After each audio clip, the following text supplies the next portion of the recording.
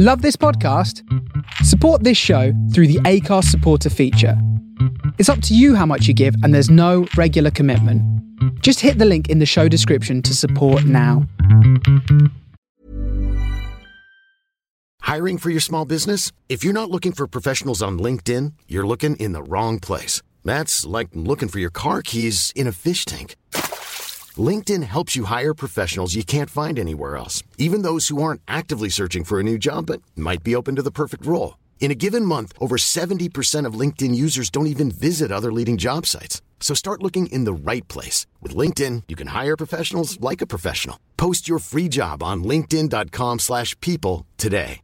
Hey, I'm Ryan Reynolds. At Mint Mobile, we like to do the opposite of what Big Wireless does. They charge you a lot, we charge you a little. So naturally, when they announced they'd be raising their prices due to inflation, we decided to deflate our prices due to not hating you. That's right. We're cutting the price of Mint Unlimited from $30 a month to just $15 a month. Give it a try at mintmobile.com/switch. $45 up front for 3 months plus taxes and fees. Promo rate for new customers for limited time. Unlimited more than 40 gigabytes per month. Slows full terms at mintmobile.com.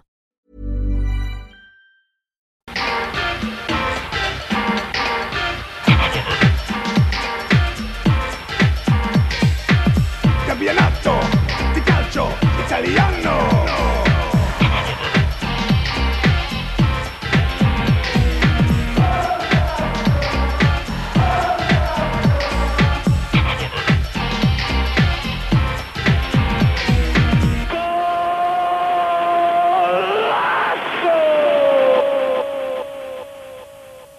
Hello, everybody, and welcome back for the final time this season to the Forza Italian Football Podcast. I'm your host, Connor Clancy. I'm joined, as always, by my two lovely friends, and Ewan Burns will be joining us a little bit later as well. Vito Doria, you are the first I'm going to introduce this evening. How are you keeping now that the dust has settled on this Serie A season? Look, I'm fine. It's quite surprising in a way that we've actually finished now, but especially considering last year we finished so late. But it's a great chance to review some of the best memories that we've had this season, and without doing too much of a preview for next season, hopefully we can see more crowds coming back into the stadiums. Yes, absolutely. I'm sure we'll have a little bit of time to talk about someone having attended a game with fans this week. Two of us, actually, in the last 8 days. Kev Pugzelski, you are also here. It's good to see you sober, although I'm not sure if that is an accurate adjective to describe how you're feeling right now. How you keeping, mate? I'm good. There's probably still plenty of alcohol in the system, but I suppose technically I am sober today. You lost a run of yourself last week, didn't you? I mean, yeah. The target was 40 pints in the week, and I asked you to keep me updated. And what was the number you told me before we came on air? Yeah, well, I did 40 in the 4 days around my birthday, but the Monday through to the following Monday, I did 84. 84? Yeah. 84 pints in 1 week? Yeah, which isn't big or clever. Just because I can drink No, that many, not. I know that I shouldn't. Yeah. But, But anyway, how are you? How's the fingernails? Given the fingernails, your anxious wait for your press accreditation for the... Right, we're getting into this. Right, the fingernails are okay, Kev. The heart rate, perhaps a little bit less so. And my phone, I feel for my phone because it was not put down on Sunday. Of course, anyone who follows us on Twitter will know that I was trying to go to the Serie A, or the Coppa Italia Femminile final on Sunday, and look, the FIGC made it as complicated as they possibly could. But I've got to say thank you to Camilla Spinelli at Roma.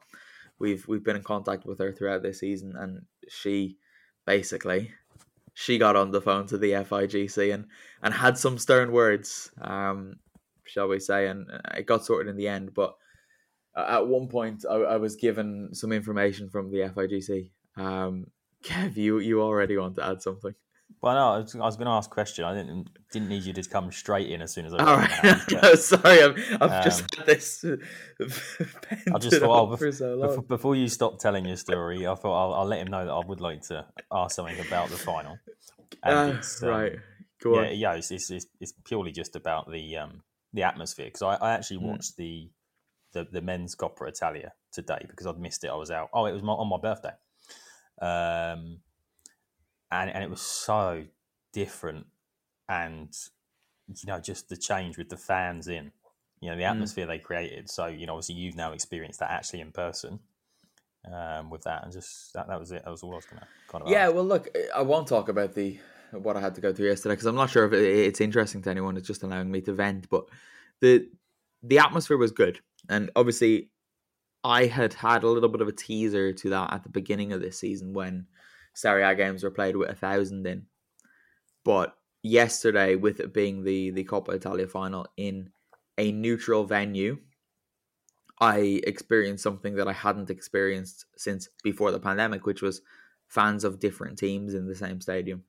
And it seemed to be probably about 60-40 in favour of Milan fans in Reggio Emilia, but that was great. I mean, there's a moment, it was 30 seconds in, Natasha Dowie from Milan got in behind Roma, and there was just this noise that I, of course, remember from before, but I've forgotten that it was going to happen. Like when I was going to the stadium, I was like, oh, great, fans are there, but forgot really what that meant. It was nice seeing all these little dots around the stadium. But then just that moment where she broke through and you heard that like intake of breath, but also the people like leaning forward in their seats. It was a beautiful experience to be there for a game like that. And particularly afterwards, when Roma won on penalties, obviously, and the noise when that last penalty went in, and then just seeing the players run straight over to the fans, celebrating, singing, dancing. It was very, very enjoyable. I'm getting like a little bit of goosebumps now thinking about it. It was a very enjoyable experience. Yeah, I think it's because I've experienced it twice this season. Once at Portsmouth when they had 2,000 fans in a much smaller stadium than Anfield, and then the 10,000 in at Anfield. But being a neutral like you were at the weekend, it feels better because you're kind of not so, because I'm probably the Anfield experience. It felt very difficult to get the chants up. I don't chant when I'm a neutral. I'm not there cheering for either side on. So it's just nice to have that natural atmosphere. Whereas actually when you are, you'd probably find it if you went and sat on the curve watching Atalanta that with a big gap, 4 seats either side of you, and you're trying to get this chant, and and it's very echoey, and somebody sort of starts too early, too late, and it's just So as a neutral, it's so much better. But that's not to say we don't want them in, because I'll take 10,000 if that's if that's what it's going to be. Yeah. No, you're absolutely right. It was such a good experience, and that was helped by the fact that the game was really good too. I can't remember seeing a 0-0 quite like this one before. It was without there being too many clear chances. It was a really good match.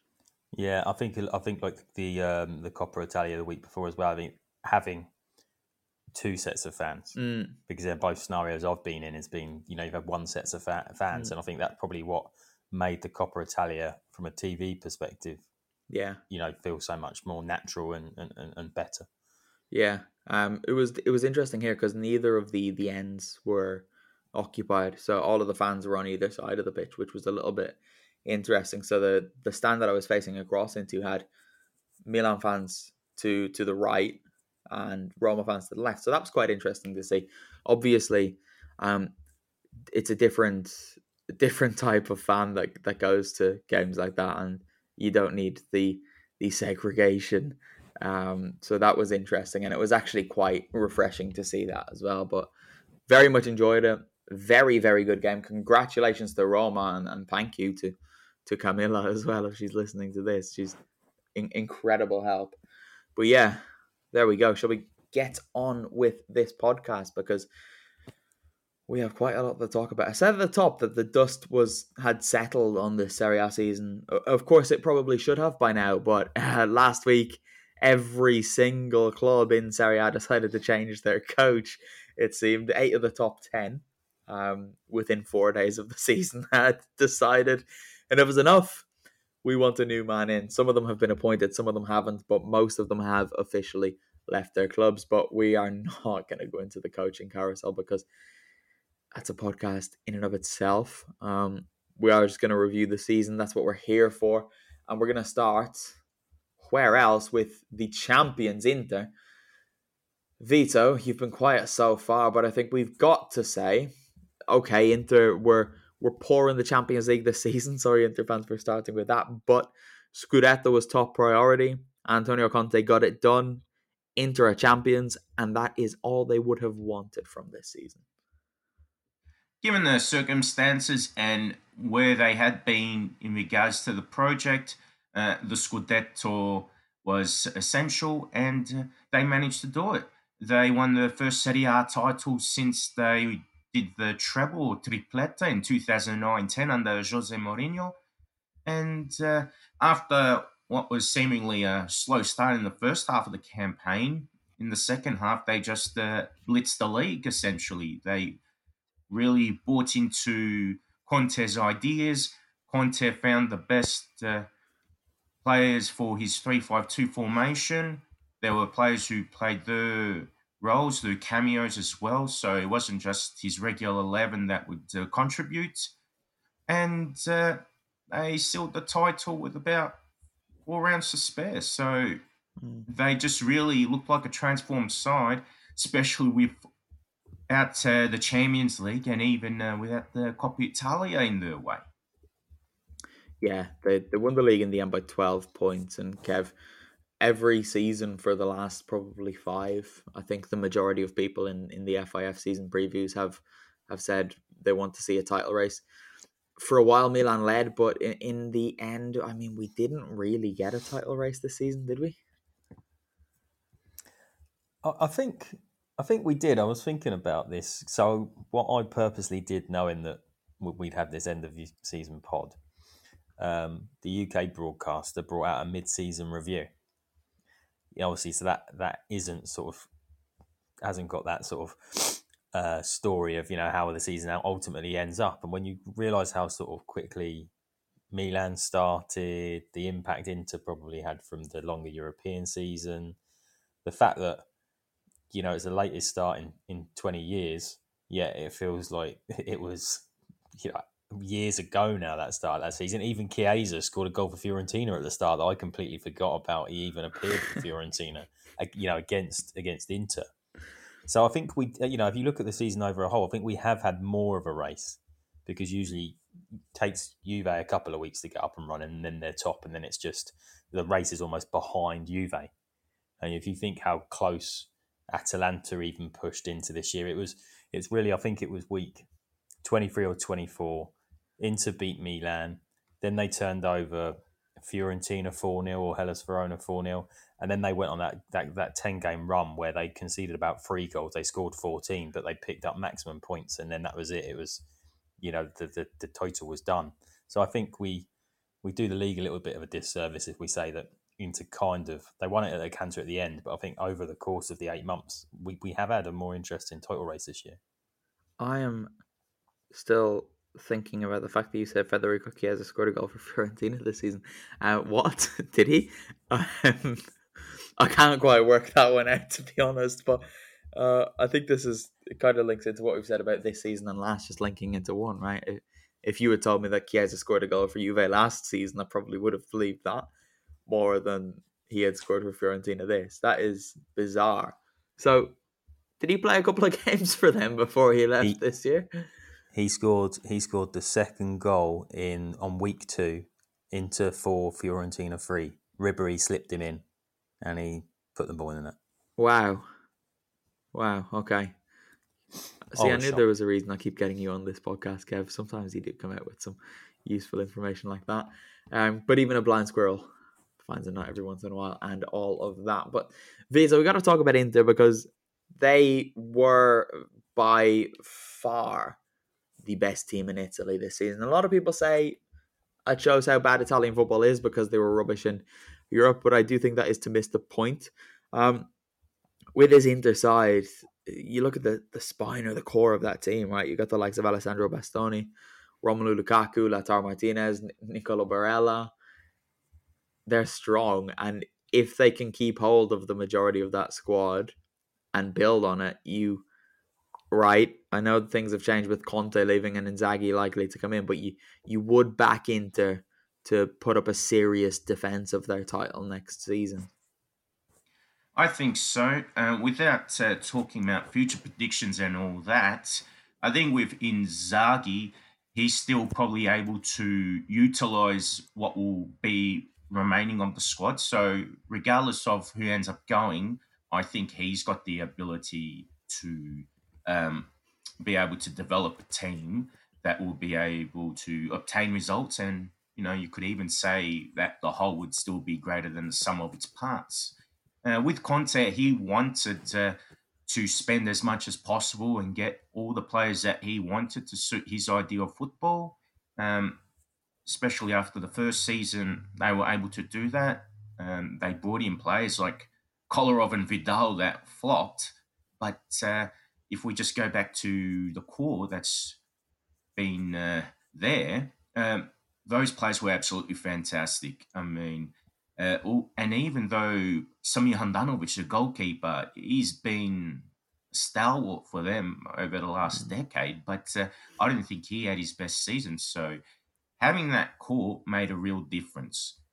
Guys like Devray and Bastoni in defence. Bastoni, he's emerging into a top defender, but he's fantastic going forward as well. So he's a very complete player. Barella is one of the most complete midfielders in Serie A, if not all of Europe. I don't care what anyone else says. I think Barella is going to be the real deal. And then Lukaku up front, he's just been transformed under Antonio Conte. When he was at Manchester United, he was being criticised for squandering easy chances or lacking composure in front of goal. But in this Inter team, he is the reference point in attack. He has been scoring goals quite prolifically since joining the Nerazzurri. This season, he finished with 24 goals, second in the Capocannoniere race. But his overall play has been fundamental for them. The way he holds the ball up, gets teammates involved, and he made things very hard for opposition defenders to shut him down. So with those guys there, Conte had the foundations of a strong side. And, assuming that Inzaghi is indeed the one to take over in 2021-22, I think those players, especially Lukaku, they're going to make a big difference, especially in Serie A. It is the elephant in the room here, Vito. We've got to talk about Antonio Conte because he's gone. He nearly went last summer. He didn't. He has left Inter this season. And you could argue that a lot of these players were as good as they were because of him. So do you expect a little bit of a drop-off from the likes of Hakimi if he's there, Lukaku if he's there, Barella if he's there next season? For the three that you've mentioned, I don't think there would be much of a drop because with Inzaghi, he'll pretty much maintain the same system. He won't change too much in terms of tactics. I think more than anything, I would see more of a drop in someone like Ivan Perisic. I think to play as a left wing back, I think that's more down to Conte's philosophy and his way of coaching. I think someone like Inzaghi would probably want him in a far more offensive role than for him to be having some sort of defensive contribution or to drop back as much as a left wing back would be expected to in a certain system. There'll probably be other players where you'd think they would drop off, such as Roberto Gagliardini, who isn't a guaranteed starter at Inter. He plays here and there off the bench or need be. I think he's someone that would drop off significantly. I think he's someone that would fit contest tactics ideally, but for someone like Inzaghi, I think he'd be lost, to be brutally honest. And another player that, won't drop off, but I think might actually do good after Conte leaving would be someone like Christian Eriksen. I think someone like him, I'm not saying that he's an inferior player to Luis Alberto. I think opposite. Christian Eriksen, I think with Inzaghi there, he'd have a similar role, but perform it a lot better. Yeah, quite possibly. Quite possibly. One of the players who's got to be a contender for for signing of the season. I mean, he literally was in the FIF Awards, which we will come to as well throughout this podcast, is Achraf Hakimi.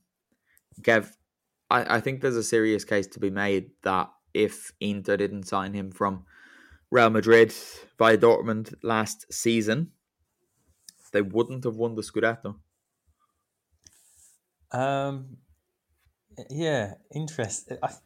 Okay, so I might be controversial and just go against you guys. I suppose because of the Conte situation, the issue around the finances with Inter.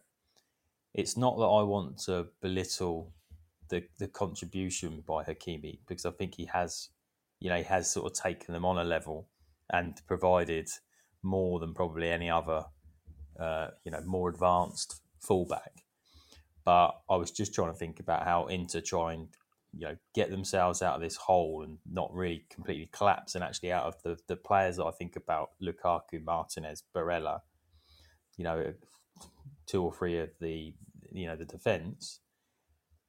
When you think about the most saleable assets they've got, I actually think the one that they would not miss as much as the others could be Hakimi. Who would raise the most funds. I just think because it's that spine. Try not to break up that spine. Would you want to lose Lukaku, Barella? And I just wonder if they say they've got to get a minimum of 40 million, which is often a fee banded around for Hakimi, which obviously they paid roughly last season. I think they could find a replacement, but yeah, certainly he's been phenomenal for them. I just wonder if that's where they might look, because they wouldn't want to lose the others. They've obviously lost Conte's wages now, which has always been reported as huge in Serie A terms. So they might not be that desperate to offload this year. No, but there are still talks that they need to recoup between 80 and 100 million in terms of transfers, and then lighten the wage budget as well. Of course, it is hard to know which of the reports are truthful, and if they'll find a creative way around these things, which you would anticipate they might. Hakimi does seem like the most likely to be sold in order to make money, given his age, given the season he's had, given the two clubs he's been at before Inter. Paris Saint-Germain look like a possible destination at the moment. Bayern Munich another.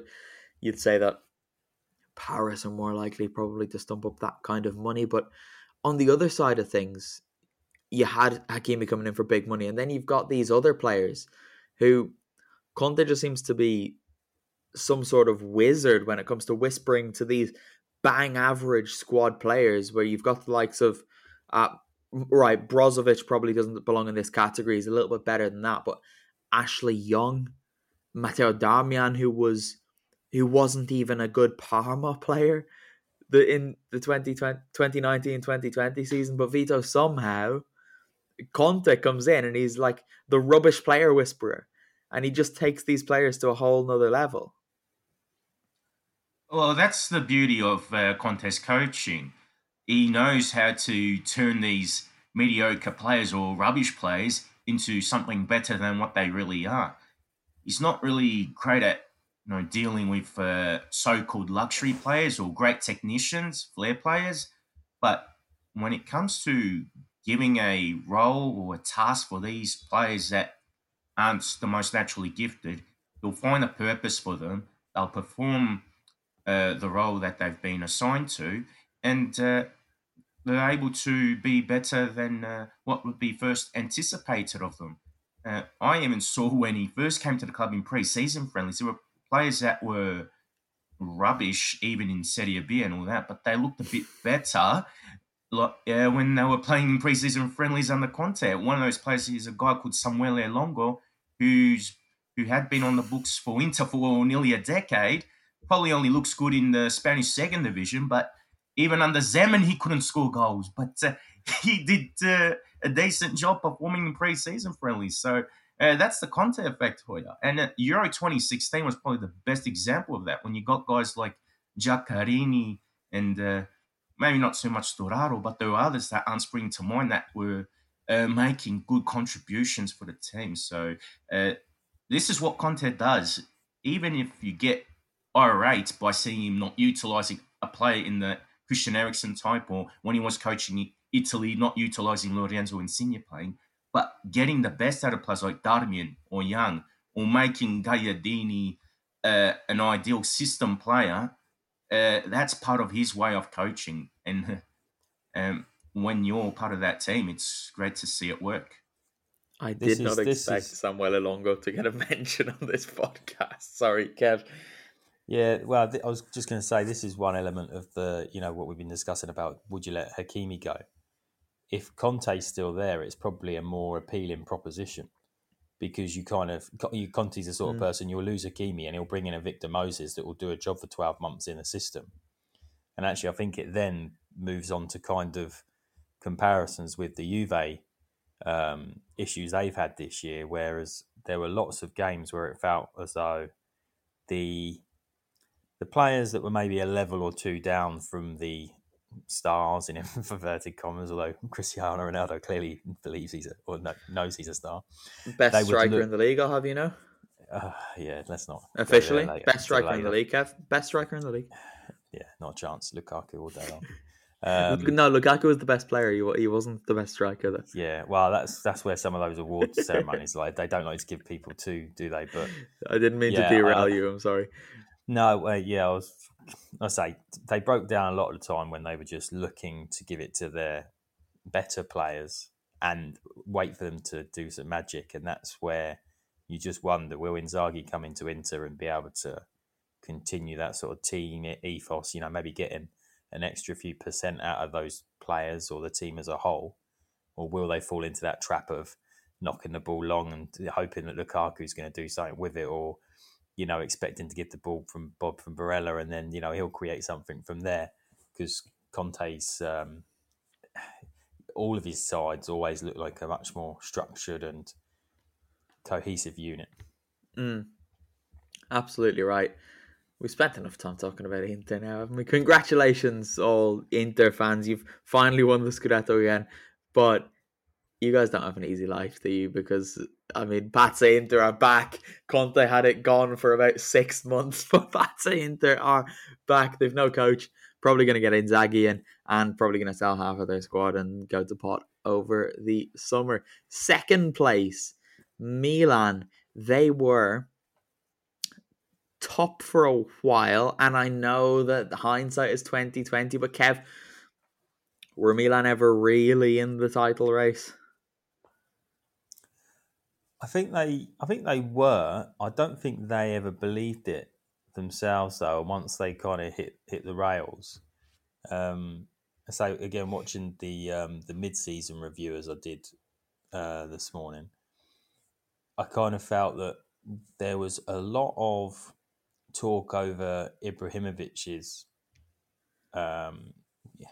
value to the side or impact, and while he undoubtedly did have one, I'm not sure, looking back now, it was as big as, we probably spoke about it towards the start of the season. On the pitch, it seems as though he sort of, and maybe this is age, he's still a fantastic physical specimen, but he picked up niggling injuries, went off to do a music concert. Yeah. But that's not to say that they got exactly what they needed off the pitch from him, because they were a very, very young squad. But yeah, I think the earliness that they kind of fell out of out of the title race, and then were just kind of clinging on to Champions League qualification for dear life. They were never really contenders this season, and maybe we might see something else from them next year. I personally would say that inside the dressing room, I'd say they fully believed that they were in the title race. And I do think a lot of their fans would also say, yeah, we got sucked in by it. But at the same time, I'd say a lot of their fans would probably look back and say, we've done exactly what we needed to do and a little bit more this season. They finished second. Was the dressing room, though, just Theo Hernandez's ego? Why are you picking on Theo? Wow. Yeah, sorry, I shouldn't. End of season. It's the end of season pod. It's the last chance I've got to have a pop at him. You have your chance later. When we go through our team of the seasons, because I've got a few bones to pick with basically everyone that writes for this website, to be honest, except for some sensible ones. But Milan, great season again, similarly to Inter, but almost to a greater extent. They've got this core group. So you spoke about Ibra, who's obviously very, very important to them. Teo Hernandez is another. Simon Kjaer, Fikayo Tomori for the back half of the season. Frank Kessie, Gianluigi Donnarumma won't be next season. That is a very impressive core group of players. And I know Kjaer, right, he's a little bit older and he had that spell with Atalanta and he didn't do anything. Tomori is very much unproven, but has shown himself to have serious potential. And Vito, Milan, keeping hold of those players, Donnarumma excluded, will be ready to go next season and ready to be serious title contenders. They should be in the conversation. Having that core is going to be fundamental, and by bringing in a new goalkeeper, I think it will dispel more of that sort of transfer talk whenever Donnarumma's contract comes up. I noticed whenever those rumours were popping up in the press, Donnarumma's form would dip. So I think with Mike Maignan, if I said his name correctly, the goalkeeper from Lille comes in, I think that will be a big bonus for them. And then having that core there to have that continuity and be able to elevate the quality of the team, I think that will be a big difference, because there were some players, especially Kessie, had really the season of his career, has been an important part to that Rossoneri team. And when you have a few more other players contributing, not just that core, I think it will make things a lot better for them heading into next season. Do you know what I found really funny about that Mike Maignan signing? Is that they put something up on their official Twitter account, AC Milan, and it was like him staring at a glass cabinet, but with next season's kit in. I thought, you've got all those trophies. Why don't you show him like all the league titles, the European Cups? You know, they've also just qualified for the Champions League. Yet they've got him. There's this like big glass cabinet, and it looks like he doesn't know like what he's supposed to be. He doesn't know who he signed for. He signed a contract, and they've pulled away a curtain in front of this glass cabinet. But he's also a goalkeeper, so he's not going to be wearing that shirt. True. Very true. Yeah. I don't know. I found it quite amusing, but then I find the most stupid stuff amusing, and then other stuff not. But here's a question for you: what shirts do goalkeepers pose with when they sign for a new club? Oh, I think the better clubs do pose them with their goalkeeper shirt. They do, don't they? Yes. That's rubbish. Because no one knows what goalkeeper shirts change all the time. Don't they? Wow. So, like, Milan could have a yellow one. Their home shirt is yellow, and they can change their home shirt colour. I think that's a rubbish idea. But I don't know. I always used to like the early season sort of 5 signings, and one was a goalkeeper, so you were in a goalkeeper shirt, and another couple in the home and away strips. But... I think not in many ways, but in this way, more clubs should be like Parma, because that's an unnecessary thing. I'm sorry. But the Parma goalkeeper, of course, more often than not, wears one of the outfielders' shirts. So then he could pose with all of the outfielder shirts, and they could just change it accordingly, depending on what they wanted to do, which I think would be nice. More goalkeepers should just wear away shirts, by the way. That would solve so much. I don't know why they need extra shirts. Because let's be honest, no one buys goalkeeper shirts, do they? Surely not. Not until they're on sale. No, and it's got to be more profitable to have goalkeepers wearing the outfield players' shirts, because then young kids who like being goalkeepers will buy that without looking weird, But anyway, we're not here to talk about that, are we? Kev, Fikayo Tomori added so much to this team when he came in January. I've got to say, when he arrived, I didn't know too much about him. I knew that Frank Lampard once liked him and then didn't like him all of a sudden.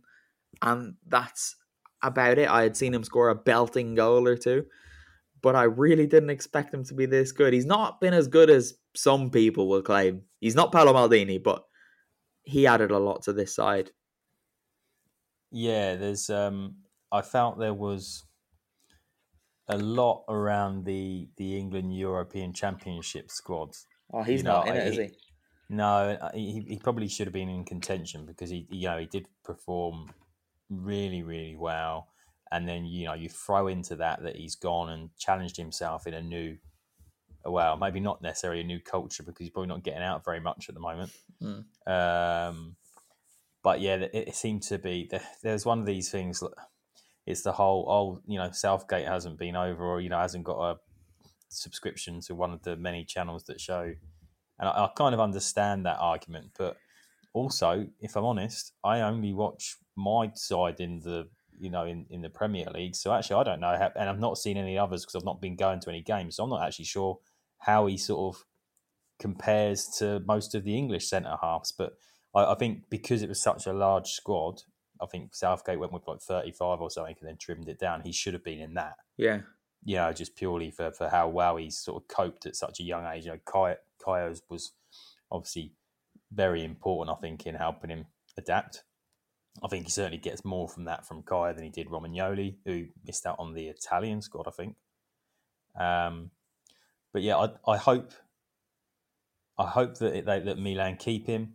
I hope he sees the benefit of staying where he is, and Chelsea just don't go and flog him off to the highest bidder, and then his development goes and stalls somewhere else because of over the top expectations for what he's done at Milan this year.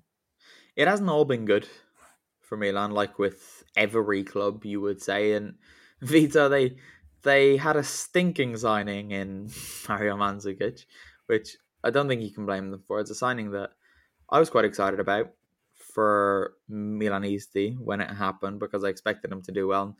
Also, a different situation, but Sandro Tonali's got to be disappointed with how his first year with the club went.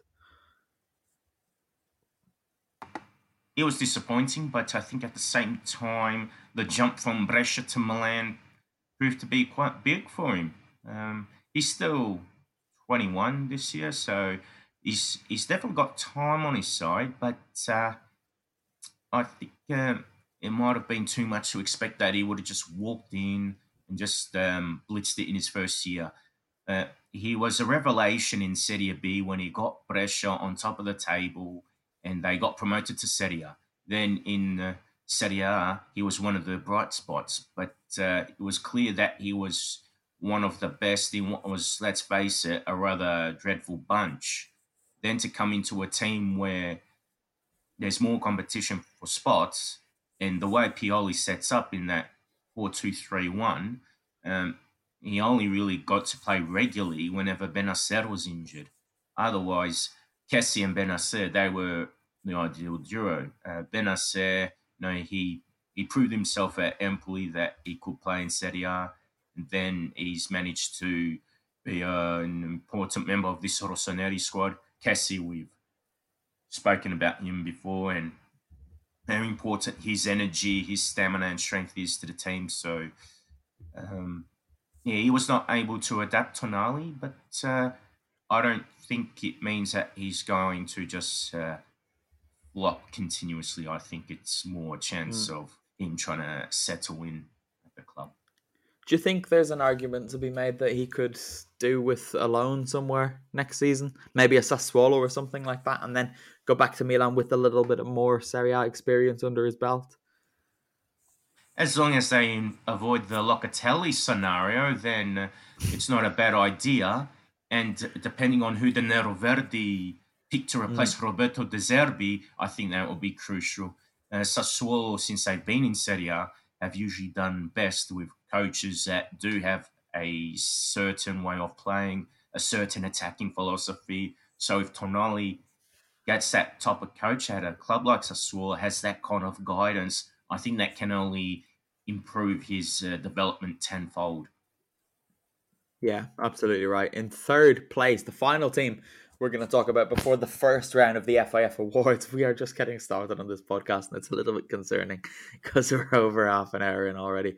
Atalanta finished third for the third consecutive year. But Kev, it's not really news anymore, is it? Because they finished fourth in Gasp's first year, but there were only 3 Champions League places available then. But, I mean, they're just a top 4 team now. Yeah, absolutely.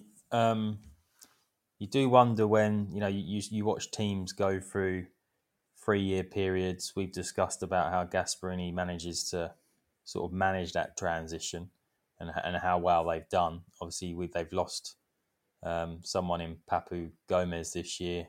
There'll probably be a few others that will leave. And it's not... Why have you had to do that? Well, get your tears out of the way now, lad. But it's whether they can just keep up that level. I don't expect them to like crash and burn. It's just whether, because it is very hard, particularly in the sort of pandemic era that we're in. A few might have a better or longer summer than what they had last season, because you would have kind of expected the way that Atalanta play, the shortened break would affect them. But then, you just watch the speed at which they were pressing Juve in the cup final. Obviously, maybe the cup final does give you a little bit more adrenaline, but they just keep on rolling on. And I think it does them a little bit of a disservice that people always go back to that whole wage bill, because it's kind of seen as they shouldn't be doing this. It's like, well, no, it's not. They shouldn't be doing this. But if you're a well-run club, it's not that they shouldn't be doing it, but all the others shouldn't be. We just talked about Tonali. Right. You've got a 21-year-old there. Why is there so much, they craving getting him into the side? It's like a well-run football club would get that on a better deal. 21-year-old knock around, in and off out of the bench. And you look at Malinowski this year. He was given that time almost. There was the people that really, really watch Atalanta. Yourself being a sort of a fan was disappointed with his early season performances, and then obviously he's been one of the players that's kind of turned his season around. But it's not that they shouldn't be achieving this. It's that more clubs should be operating on a sort of similar way to get more out of their resources. I think the direct comparison with Vito, I'll let you in just 1 second, with the Sandro Tonali thing is the Matteo Pessina. Because Pessina had been at Atalanta for a couple of years and didn't really get a look in. Went out on loan to Verona, did well, came back. He's 24 now. And he's kind of like an exciting up-and-coming player, Vito? Yeah, just to further point out on Kev's point, it's not just Atalanta that's doing it, or not so much that it's not just Atalanta that should be doing what they're doing. I think it's most of the other clubs in Serie A and Italy in general that should be run a lot better than they should be. I mean, to have the so-called, to have the 12th highest wage bill in Serie A and still fly as high as they are, it goes to show how great they are on and off the pitch, how well they're organised. When I look at, these comments, let's say on social media, about the whole Super League fiasco, and I get some dumb comments like, the smaller clubs should be run better. It's and all that kind of stuff, you don't want the rich to break away, or they're not getting a challenge. Well, it's up to the small clubs to do that. Well, in this case, this is where the small clubs need to hold the big boys to account. More clubs need to follow Atalanta's example. Smart recruiting, getting your youth development right, and having a system or a philosophy in your squad where the players are going to become much greater than what they are. They're going to improve significantly. So this is the way the other clubs should be running, and this is the way they should be able to be challenging the big boys, because just having lots of money alone isn't going to guarantee success or going to guarantee a challenge. Sometimes you just got to learn to work with the resources at your disposal and take it from there. And if you can do that, you will be able to get better results, because money is not the only thing. It helps, but if you're throwing money away, you can't just blame a lack of money for your poor investments. It'll be interesting post-pandemic and also this just general issue around Europe where TV revenues seem to be, dropping. Whether, a few other sides actually it sort of forces them to operate better. The fear probably for the likes of Atalanta is that some of the big hitters, as well as to their superior finances, that they actually do start running themselves better, which would arguably be a bigger threat than maybe, some of the sides, the Sassuolos, the Fiorentinas of the world start managing their resources and doing, smarter recruitment, like Vito says. If one of the big clubs then decide to be responsible, though, will there not be a bit of a transitional period where they're not paying wages so the good players don't go to them, and then they have to find a way to balance, because it's not an immediate thing. And I do think that Atalanta are very much helped by the fact that their owner is arguably Italy's best businessman. Antonio Percassi, he's no idiot. There's a reason that the club work as well as they do. But I also think to talk about Atalanta, but then to immediately say other clubs should be doing it, is to do them a disservice in a way, because the fact is that they do pay the 12th biggest wage budget in Serie A, and the fact that they finished third for 3 years in a row, that is part of the achievement for Atalanta. Yeah, I just think some of the other things that Atalanta do, and the other positives around them, whether it's the style of play, whatever, just gets lost because it's always that's the thing. It's like they're doing this on a 12th budget. It's like, well, yeah, but talk more about what they're doing on that 12th budget, biggest budget in Serie A, as opposed to just use that as a quick soundbite, which you sort of hear all the time, that non-Italian focused podcasts and things are discussing them in a Champions League context, or BT Sport when they're playing a Premier League side. It's all 12th biggest budget, and that's it. Don't talk about the innovative sort of formation they play, the attacking wing backs, all that. It's just 12th biggest budget. Look, aren't patting them on the head? Aren't they doing really well? And I just think it's a bit maybe condescending isn't the right word, but a little bit patronising, possibly. Yeah. Well, let's talk about what they're doing then, shall we? Because they've got the usual suspects there in Robin Gosens. That line of four, Gosens, their own, Freuler, Attenborough. We saw how much they missed Remo Freuler and Gosens when they were missing, particularly Gosens against Liverpool, Freuler against Napoli earlier in the season. Hateboer was a big absence. Even when he came back, he wasn't able to quite get up to the levels he had been at. Percassi has said that Duvan Malinovsky and Muriel are non-transferable this summer, and they brought in Christian Romero on loan, and he's been named the best defender in Serie A this season. Percassi also said that he's going to target a defender over the summer, which would suggest that maybe Rafael Toloi's place isn't so secure for next season. If a goalkeeper comes in as well, Kev, am I mad to say that Atalanta could win the title next season? No. You think about what's going on at Inter, and actually you just think about the amount of coaching changes. I sometimes think that we've seen with Pirlo this year going to Juve, I sometimes think the coaching change is more important than, maybe Hakimi being sold off, maybe Martinez being sold off by Inter. And actually just getting to know the players, the man management issues. Maybe if you've got a different, and let's face it, I think Antonio Conte's got a very different man management style than a lot of people. Yeah. And I think if you've got that throughout the what was it we said earlier, 8 of the top 10 sides this year, it could be the perfect environment for Atalanta to take a run at it. Is this, Vito, the season for Luis Muriel, 2020, 2021? Yeah, definitely his best season, hands down.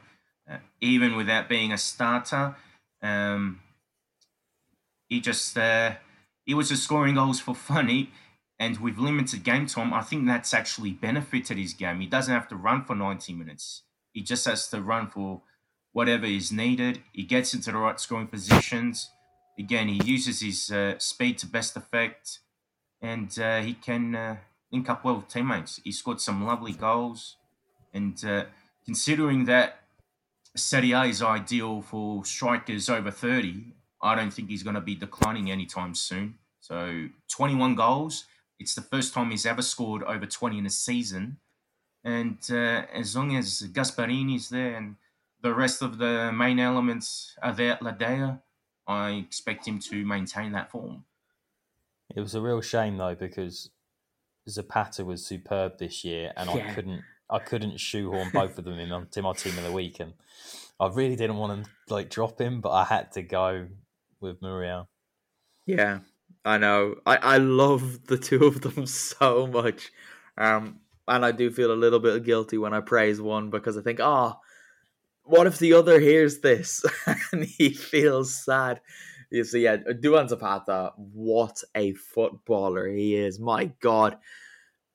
But we're not going to talk too much about him, unfortunately. Duvan, I'm so sorry. We've got to move on. We've got to start with the FIF awards. And the first three categories that we're going to talk about are the goal of the season, the coach of the season, and if this could be considered an award, the worst signing of the season. So as always, the FIF awards are decided by you, our listeners, our readers, the people who digest our content, I suppose you could say. And you've made some decisions that, look, I'm just going to say, usually you guys make better decisions than you have made this season. And I'm disappointed with most of you, but you will soon see why. So firstly, we've got the goal of the season, and I'm trying to find the nominees. But while I do this, Kev, can you remember who did you vote for the goal of the season this year? I put a few down, and actually then when I looked at the spreadsheet earlier, I realised I hadn't put down the one that I thought was goal of the season, which is Unes against Torino, although very closely followed by Barrow for Cagliari against Spezia. Largely because I saw an angle right behind him, and it said he hits it first time, from such a distance, just inside the Spezia half, and it's the arc the ball takes. But Unes is like close control. You thought he was dribbling it into the corner to win the points, and just sort of just drifts past, glides past sort of two or three players. Bologna. Yeah. Sorry, for Bologna against Spezia. Vita's correct me, but yeah. So I'll go Unes, even though it didn't keep them up, or help keep them up. As far as I know, he didn't make it into the final five, but I'm having some serious problems loading up with the nominees at the moment, to be honest. Vito, do you remember who you voted for the goal of the season? Yeah, I remember who I voted for out of the candidates that were there, but I would have thought that goal would have been third in my book. So, well, I'll tell you, I can't find the candidates, but I'll tell you who won, shall we? So in third place with 20% of the votes was Nicola Barella's goal against Fiorentina. Second place, and as far as percentages came, the second and first place were actually equal, and it came down to the vote count to see who won. Second place was Lorenzo Insigne against Roma for Napoli, of course. And the winner, Spezia's Daniele Verde against Lazio. So congratulations to Daniele Verde for that. Next up, coach of the season. I think it's quite clear. My vote went to Gianpiero Gasparini. Kev, do you remember who you voted for this one? I think De Zerbi. De Zerbi, okay, nice. Yeah, I think nice. Very deserving. Vito? Yeah, I voted for Conte this time as much as I wanted to vote for Gasparini. You voted for Conte. Well, let's see how that fares with the public votes. In third place, Stefano Pioli on 20%. Second place with 22%, Gianpiero Gasparini of Atalanta, who I believe has won it more than once in the last few years. First place with 47% of the vote. Of course, it's the champion, Antonio Conte, who no longer has a job. Kev? Do you know what? Just going back to my nomination, De Zerbi, what swung it for me was before the Milan game after the Super League announcement, and he said, "I don't Yes. want to take my team to Milan," and that's kind of it was that or Gasperini, and that's what swung it for me for De Zerbi. I was 50-50 between De Zerbi and Gasp as well. The logic of me voting for Gasperini was I thought De Zerbi's not going to win it. Gasp might, and my vote might make a difference in deciding it. So Gasp got the vote in the end. But yeah, De Zerbi, I'm going to miss him in Serie A, particularly with him being just down the road from me here. But yeah, I think everybody liked him a little bit more after he said that. And the final of the first three categories, although there are 9 in total, is the worst signing of the season. And I always feel a little bit guilty doing this, but we've got to do it. And oddly enough, we cannot separate some of the votes. So there are 2 people tied for second, and there are 2 people tied for first. So both with 14% each. Second worst signing of the season, it's Vedat Muriqi and Alexander Kolarov. Fair enough. Muriqi got my vote, to be honest. Vito, Kev, do you remember who you guys voted for this one? Well, I know who Kev voted for. It's definitely Artur, isn't it? Yeah, I struggled a little bit actually. I think because it was such a short summer, I struggled to remember which year people signed for their clubs, and I think there was very minimal transfer activity last summer. But yeah, Artur, because of the way he came in, what they lost in Pjanic, the creative accounting to do it, never really showed up. That awful pass for Benevento's winner. So yeah, there was too many things that sort of burnt him into my memory as the worst signing of the season. Vito, who was your vote for this? Yeah, same as Kev's. Artur, just terrible signing, and the creative accounting can't hide that. I mean, just really not worth the market value. Okay, well, Artur with 32% of the votes, along with Mario Mandzukic with 32% of the votes. They are our worst signings of this Serie A season. Back to the football then. 4th place, the final Champions League place, went to Juventus. It's strange talking about them this late in the season review pod, but Vito, I don't know how to look at this season because Juve were poor, but they got the top 4 and they won the Coppa Italia and they won the Supercoppa Italiana, so it wasn't the end of the world really, was it? No, but Juventus are a team that really value the Scudetto greatly. For them, that's the bread and butter, and it's the be-all and end-all, to be honest. Everything else doesn't really matter too much to them. But you'd think that, going in line with the club philosophy that winning's the only thing that counts, at least they did win stuff. So that shouldn't have been too bad. That being said, I think by not winning that 10 Scudetto in a row, I'd like to think that this is their chance to accept that they need to shuffle the team a bit. They've got to regenerate the squad. And now that Fabio Paratici's now left the club, he's left Juventus after a decade there. Hopefully they can bring in some more interesting players or players that are actually going to do something for Juve moving forward. Kev, you want to have a pop at Andrea Pirlo already?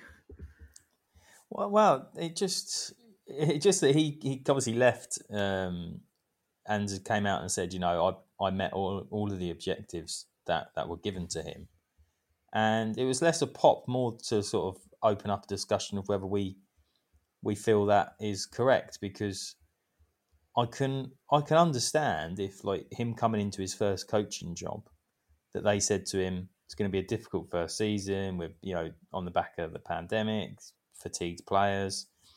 If we reach Champions League, okay, we want the title, but if we reach Champions League, actually that's what we'd expect from a debutant coach. And he's got a Coppa Italia as well. So if that was true, have they just bowed to media pressure to get rid of him? I don't think Juve would have said, well, we'll be happy if you finish 4th. But I think I might be alone in feeling dreadfully sorry for Andrea Pirlo, because what was he supposed to do? You know, like, Inter have a better squad than Juve. Atalanta probably have a better squad than Juve do. Milan's squad is probably as good as Juve's, if not better. Napoli's probably as good as Juve's, if not a little bit better. We saw the decline when Sarri was there, and I think Sarri did wonderfully well to win the Scudetto with that Juve team who clearly weren't bothered doing anything he wanted them to do.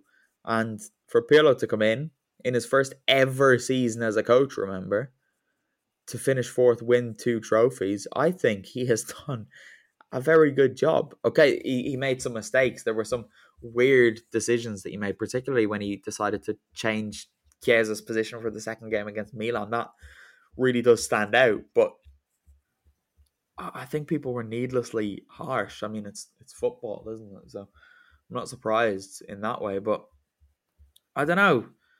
I feel, Vito, I might be alone in having a great deal of sympathy for Pirlo.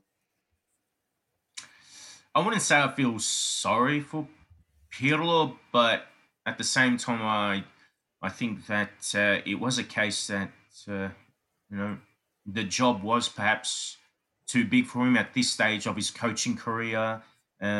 It would have been much better if he just stayed with the under 23s, but they decided to sack Sarri.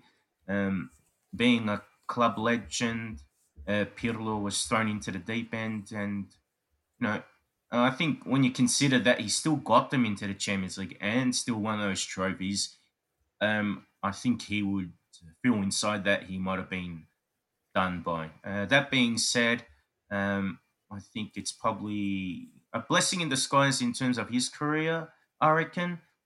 Perhaps a move elsewhere will help him, take the pressure off, help him develop his ideas more as a coach and see what he wants to do from here.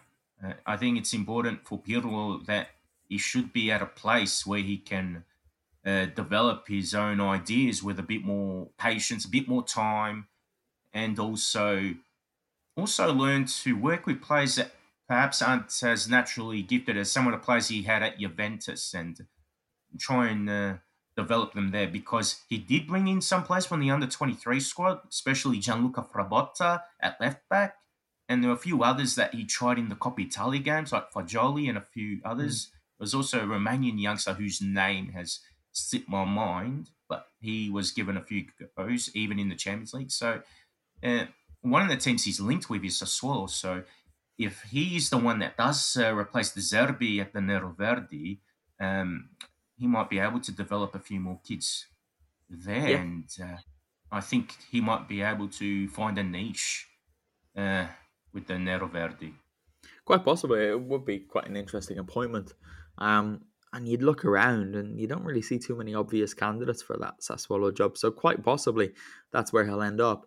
Kev, we might well have seen Cristiano Ronaldo play his last game for Juventus. He ended the season as capocannoniere, 29 goals, and apparently the best striker in Serie A. But at the same time, I don't think too many Juve fans would be disappointed if he did leave this summer. No, I think the experiment is somewhat failed. Obviously, he's won a couple of trophies at the start, won the Coppa Italia again this year, but yeah, they probably shouldn't have done it even with anybody. That outlay for what they want is the Champions League, really. It's a pretty big gamble that he'll come up with the 1 or 2 goals that will see you through a couple of knockout rounds and maybe score the winner in the final. It does need a more collective approach to the quality on the pitch than just one man. And I think, probably Juventus fans are feeling like some of us that don't follow them, that he gets a bit pandered to now to try and keep him there because of the probably benefits they get to selling TV rights with him still in a Juventus shirt. But things like that announcement that he was the best player in the league, as much as they probably didn't want to give 2 awards to the same player, it should have gone to Lukaku, and you just feel to yourself, wow, they could have given that to Muriel.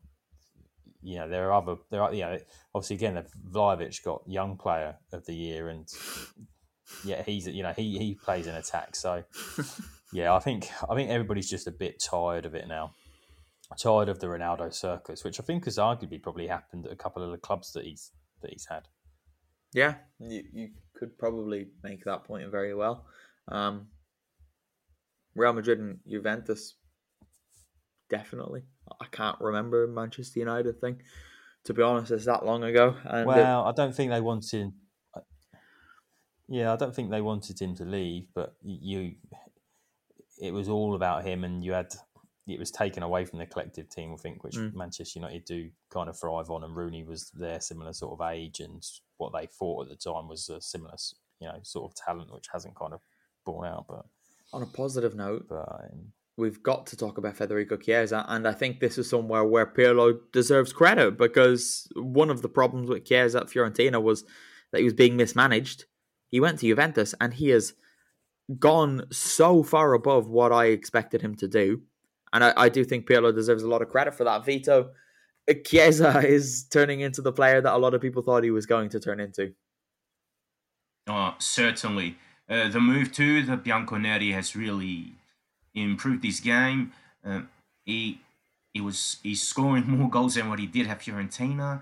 And regardless if he was playing left wing or as a support striker, he showed that when he's getting into the box in enough situations, he will score goals.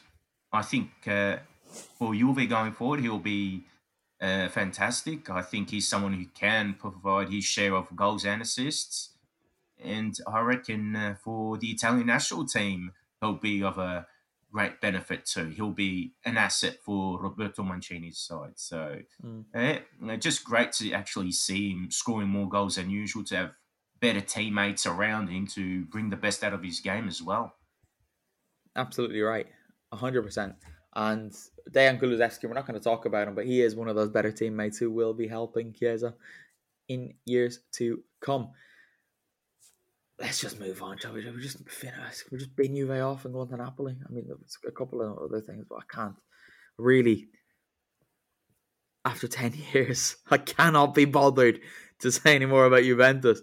On to Napoli, because they ended the season so well for such a long period of time, but they fell on the last day to a draw, and they were so close, but they did not qualify for the Champions League. And Kev, despite how good their second half of the season was, they will not feel anything other than disappointment when they reflect on this season. No, and I don't think they should feel, overly disappointed. I think there's, when I did that whole mapping out what points people would take towards the end of the season, Napoli actually didn't lose that many. If you compare it to Lazio's sort of last 2 or 3 games, where they sort of really, really dropped off. I know they didn't have very much to play for. And this happened across Europe. You think of Leicester, who were going for Champions League places. There were a couple of sides in Germany. And actually, the winning runs, or the runs that the likes of Juventus, Borussia Dortmund, Liverpool went on, that kind of gave us the traditional Champions League qualifiers in those countries, was actually as important as any failings in the sort of the Napoli side. It feels that more impactful because of that whole 1-1 draw on the final day. I think if that draw comes sort of the week before, and then everybody goes into those games and Napoli beat Hellas Verona, we're not. But it's because I think it's fell on the final day, and it has similarities with whatever season it was when Higuain missed a late penalty, didn't he? I think they dropped out of when it was still 3 places for Champions League. But over the course of the season, 5th's probably about right. They were so entertaining going forward, but were a little bit too open at the back. If I were to ask you, Kev, how many teams in Serie A do you reckon won more matches than Napoli did? You're going to tell me 1. I am going to tell you one. Inter won 28, Napoli won 24, Milan also won 24, Atalanta and Juve won 23. It's not bad, is it? No, see, actually, that's something we didn't touch on with Milan, but we can. They broke the record this year for away wins. But if you look at all the 5 top European leagues, there were more away wins than any other season, which is arguably the result of the fans outside of stadiums. Because I thought, we'd probably see more wins for some of those sides, like Napoli away from home that they wouldn't usually get. Not that I want to discredit what Napoli did, but they are very much black or white, if we call it that, with their results. They don't draw Napoli many or games. Bianconeri. Oh well, yeah. Sorry, I won't be too pleased about that. Hit or miss. There we go. Hit or miss is the phrase I should have used. But that's a good thing. I think from because I used to get frustrated with the sides that they play the big games, and you get somebody like Mancini, and he'd go, I can take a point against Inter and whoever else, and Juve or Milan, and we'll smash all the little sides. Whereas Napoli just go, yeah, we're going to win this game. We might lose this game, but our fundamental. And if Gattuso can get that out of a less talented bunch of players at Fiorentina next season, then finally Fiorentina fans will have a lovely side to watch, which they haven't probably had, not over any prolonged period anyway in the last few years. No. How much of that do you put down to Gattuso, though? This is Paige, the co-host of Giggly Squad, and I want to tell you about a company that I've been loving, Olive & June. Olive & June gives you everything that you need for a salon-quality manicure in one box. And if you break it down, it really comes out to $2 a manicure, which is absolutely insane. It's also so easy to get salon-worthy nails at home with Olive & June. The difference between how your nails used to look when you did them yourself and now with the Mani system is a complete game changer. The best thing about Olive & June, too, is it's a quick dry. Dries in about 1 minute, lasts for 5 days, and full coverage in up to 1 to 2 coats. Visit oliveandjune.com/perfectmani20 for 20% off your first system. That's oliveandjune.com/perfectmani20 for 20% off your first system. Mom deserves the best, and there's no better place to shop for Mother's Day than Whole Foods Market. They're your destination for unbeatable savings, from premium gifts to show-stopping flowers and irresistible desserts. Start by saving 33% with Prime on all body care and candles. Then get a 15-stem bunch of tulips for just $9.99 each with Prime. Round out Mom's menu with festive rosé, irresistible berry chantilly cake, and more special treats. Come celebrate Mother's Day at Whole Foods Market. Burrow is a furniture company known for timeless design and thoughtful construction, and free shipping, and that extends to their outdoor collection. Their outdoor furniture is built to withstand the elements, featuring rust-proof stainless steel hardware, weather-ready teak, and quick-dry foam cushions. For Memorial Day, get 15% off your Burrow purchase at burrow.com/acast, and up to 25% off outdoor. That's up to 25% off outdoor furniture at burrow.com/acast.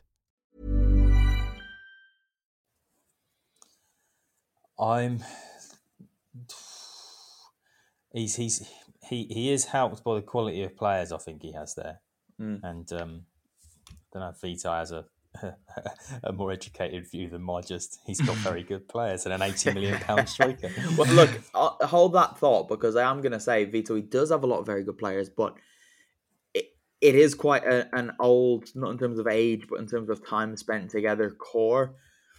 Is this summer with Spalletti coming in the time to maybe break that up and start afresh?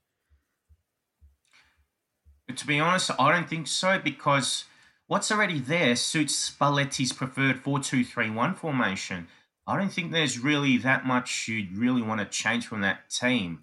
More than anything, I would get rid of Ospina in goal, because he is 33, if I'm not mistaken. And I think you just got to put all your eggs in the Alex Merritt basket.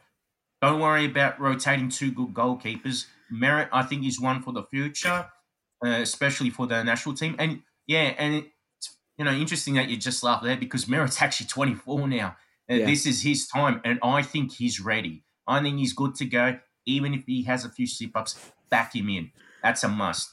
The defense, I think, is fine with Di Lorenzo, Manolis, and Koulibaly, and then you got Rachmani as a backup. That's fine, but a proper left back is a must. Mario Rui is bang average. Send him to one of the big boys in Portugal. So, yeah, sometimes he has his moments. He's okay, but other times he's terrible. Husai is going to go. So have a proper left back that's actually going to give Insigne proper support and back him in. I reckon that midfield, well, it depends if they're going to sell Fabian Ruiz or not, but maybe with that double pivot, that's probably where they need to invest. Matthias Vecino from Inter could be coming in, and he's played under Spalletti, so that's a possibility. The attacking midfield trio, I don't think can be touched or needs to be touched. Lozano and Politano rotating is fine. Zielinski's been fantastic. Insigne, I think we're running out of superlatives for him. He's been sensational. Great leader for them and extraordinary player to watch. So leave them. And then Osimhen, as long as he stays fit, I think he would have had a better debut season if he didn't have the shoulder injury and didn't contract COVID. But next season, I think we'll really see him blossom and just torment Serie A defenses. So, yeah, just left back and maybe a central mid is what Spalletti really needs. I don't think they really need to overturn the squad significantly. All right. I'm going to go and chat to Ewan Burns about the Serie A Femminile season that was. And we'll be back to speak to I'll be back to speak to you all with these two guys in just a moment.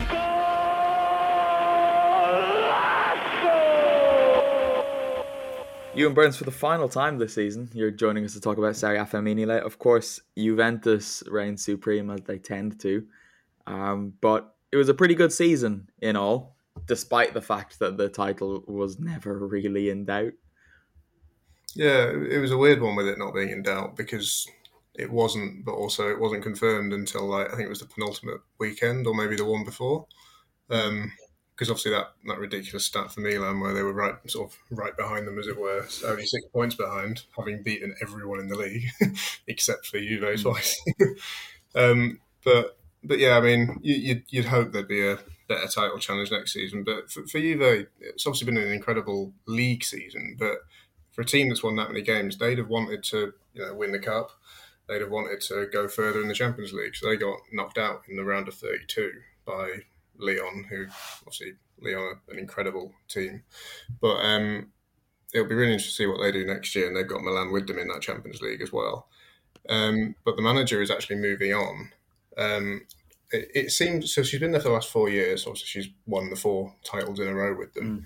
It's not immediately clear why. I think it's more just a end of the project sort of thing. But they're looking at getting Joe Montemurro, who's the ex-Arsenal coach, and obviously they're very successful. He's won a lot with them. I actually looked into his playing career, and he played for a team called Brunswick Juventus in Australia. And then also played for Treviso in the north of Italy. But yeah, there's some quotes from him that suggest that he's going to take a bit of a break, but then Juventus apparently they're pretty sure they're going to get him. So if someone like that comes in, it may well be that they're just going to steamroll the league once again. Must be a weird position going into the league, not knowing if you win it but don't win every single game, it could be conceived as a failure.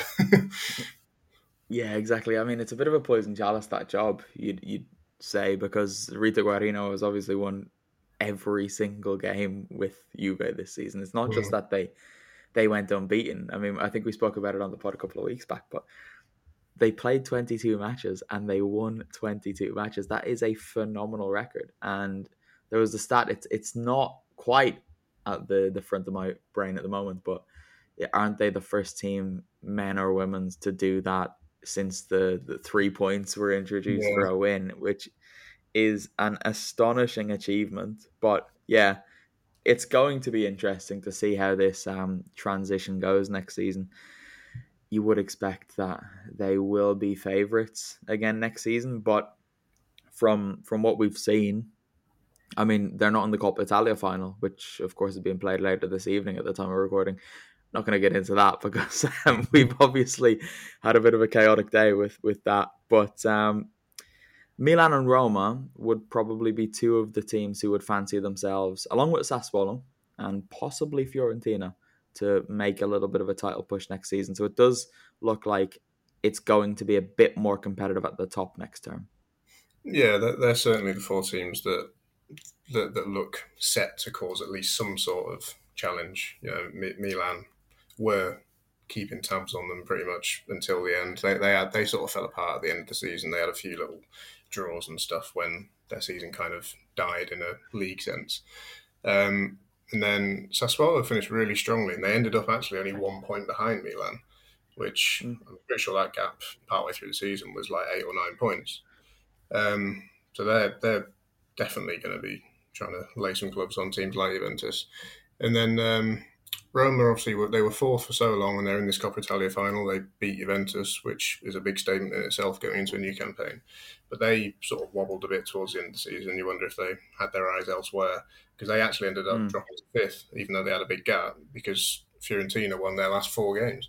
They really hit a good patch of form, and you'd think, for their sake, that they can carry that into next season. And you know there could be an upset in that title. With the women's game being new, you often get big changes suddenly in who is good, because things aren't quite as embedded as they are in the men's game, because it's, you know, some clubs haven't existed for so long, things like that. So you get chops and changes a lot more regularly. Exactly. I mean, both Milanese sides are relatively new, even by the standards of women's football in Italy. Juventus themselves too. But yeah, let's hope, because I mean, we've spent years and years hoping for a more competitive title race in the men's game, so it would be nice to have the same in the women's game too. Although I'm not quite sure if we can expect to see anyone other than Juventus win either Serie A Femminile or the men's Serie A next season, to be honest, the way things are going. They're obviously, with the way the league format is in the women's game, there's only 12 teams in the Premier Division, but there was still a lot of, I mean, you look at it, the points differences it's quite tight, everything in the middle, and then there's quite a big drop off between Verona, Napoli, and then San Marino. So San Marino and Napoli spent most of the second half of the season scrapping against relegation. They played each other towards the end of the season, and we kind of bigged it up. You know, we thought it was going to be a really, really decisive game. It was a decisive game, but it finished 5-0 to Napoli. In the end, Napoli ended up staying up by 2 points. So that was the decisive game, but it just didn't pan out as we might have hoped it would. San Marino relegated, and Bari, who had kind of been relegated since October, have both fallen into Serie B. Bari have sort of had the same situation with Juve, where they've known their fate for ages, but because of that big drop-off that you mentioned down to those last 3 teams, it wasn't actually confirmed until, again, I think the penultimate weekend or something daft like that, even though they won the very first game of the season against Napoli and must have thought, right, we can kick on from here. And then they literally lost the next 21. So they certainly knew what was coming, even if it wasn't confirmed until later on. But San Marino, there was, I think it was the penultimate weekend, San Marino won against whoever it was, I can't remember off the top of my head now, and Napoli only drew with Hellas Verona, who were safe, but the next team up. So in that sort of situation, that's a must-win game, you'd think. So that's what made it. I think there was 2 points or 1 point between them going into the final day.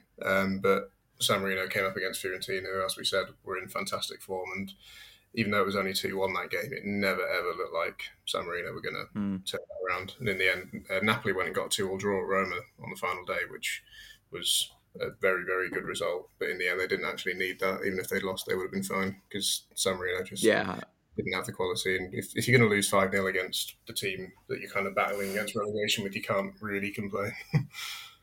No, absolutely not. That Napoli last game of the season as well, though, was quite impressive because, like I said, they were safe anyway. They were 2-0 down.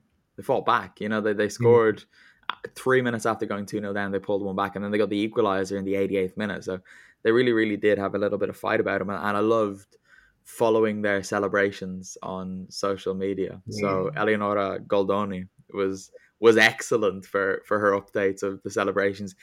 It was as if they had won the Champions League, having already won every other title available. The celebrations were incredible, and there were videos of the team just out and around Naples Campania on these like big balconies, cars driving past like beeping. It really seemed like the whole city was behind them, which was really nice to see. You should have been able to guess who San Marino's win came over on the penultimate round of the season. It was, of course, Bari, because that's just how it goes in Serie A for Milan, right? Yeah, exactly. I mean, they must have been rubbing their heads together saying, "Oh, we've got them on the second last day of the season. Yeah. Good. We've still got some hope." But we've got the Coppa Italia final. We're not going to talk too much about it because it is going to be outdated by the time this podcast is released. But Milan play Roma in it, and these are two clubs who, I mean, we've touched on it, you would really expect them to push on. If you were to tip one club other than Juventus to win the Scudetto next season, where is your pick going? I think despite the little wobble towards the end of the season, just because of the fact that they did everything Juve did except beat Juve, I think you'd have to say Milan. They clearly had the beating of everyone in the league except the unbeatable team. So, if they can just sort those two games out, then you'd think they could do it next season. Yeah, absolutely. We've got just a quick mention to Sassuolo, who, of course, have had an incredible season as a club because their men's team set a record for a new points total, as did their women's team. So they look like they're very much on the up, and there is a lot of excitement around here about that Sassuolo team. They finished third, just a point behind Milan, as you said earlier. Coming up from Serie B next season, we've got Lazio, so that's nice. We're going to have a Rome derby in Serie A, and Pomigliano as well. So it's nice to get that little bit of diversity, but also to get the big names that we know from the men's game too, to show that teams are taking this as seriously as they should be taking it recently, or at the moment. Have you got anything else to add before we wrap this up? No, I think just on Sassuolo, they were really unlucky not to nab that Champions League place off Milan. Even though I've just tipped Milan to be closest challengers next season, they did wobble, like I say, and they played a game against Sassuolo where it ended 0-0, but and that was enough to clinch Champions League for them. But on another day, they could have really found themselves losing that financial windfall, as it were. I know unofficially most of the team at FIF have been kind of wanting to see Roma, Fiorentina, and I guess San Marino Academy do well because we got some interviews with their players over the course of the season. Yeah. And that's just how it goes. However, I would love to see Sassuolo do something next year just because I have a lot of time for that club. All across the board, that club just do things the right way, to be honest. So let's hope Sassuolo can push on and be the unlikely Scudetto winners next season in both Serie A. Let's hope we can keep our fingers crossed for that one. Ewan? Sorry? That'd be something, wouldn't it? It would. It really, really would. Yeah, but who knows? It's up for grabs unless Allegri just does what we fully expect him to do. But anyway, Ewan, thanks very much. I'll speak to you again next season. Cool.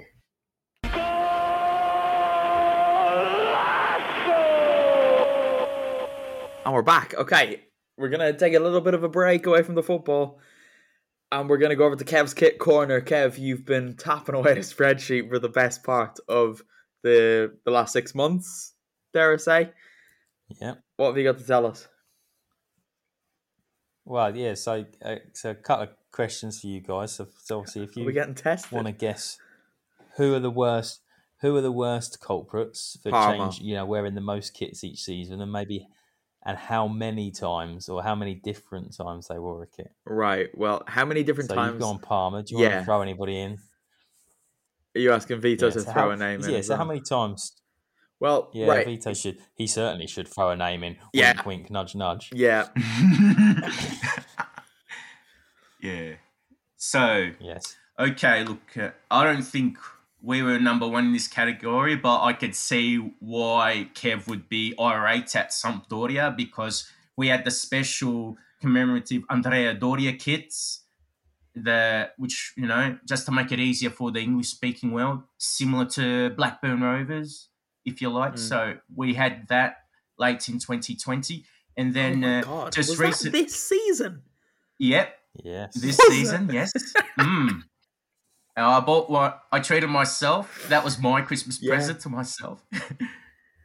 Yeah, so I was glad with that. And late in this season, it's meant to be a third kit for 2021-22, but we decided to wear our third kit against Spezia, if I'm not mistaken. At home. At home. So there you go. A predominantly red jersey with no hoop, just a bunch of stripes down the right side. So, so I'm sure that would make Kev fume inside.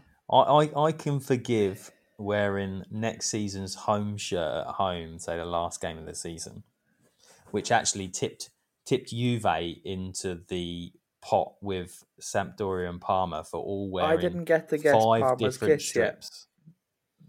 Oh well, you can guess away at the kits, but there were 5 of them. But Samp, Juve, and Parma all wore 5 kits. Yeah, because Parma annoyed me with their kits. All of their kits were lovely kits, but they brought out the home kit, and then they brought out the beef fluo, a dark blue with the fluorescent yellow kits, and then they decided that it's Parma. They're not playing in Europe or anything. Then they decided they wanted to have 2 third kits.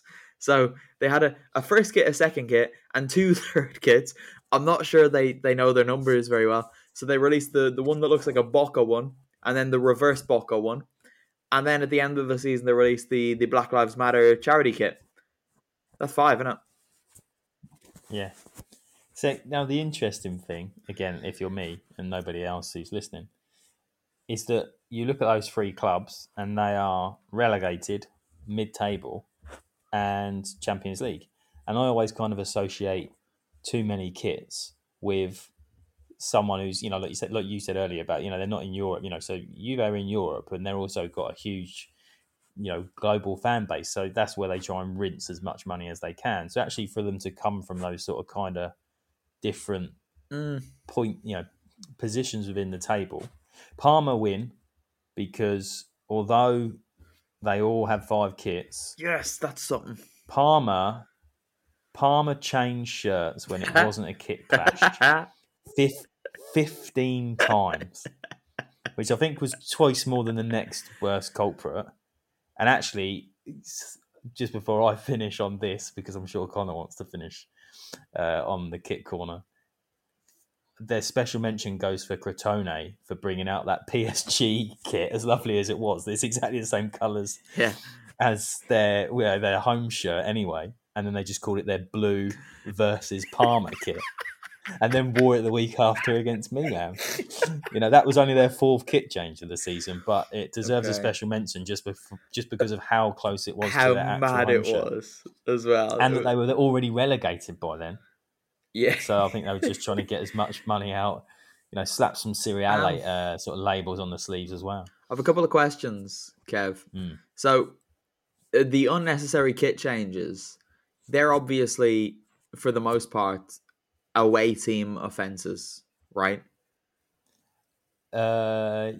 Yes, I think probably Parma tipped over because they did so many at home though. Oh, okay.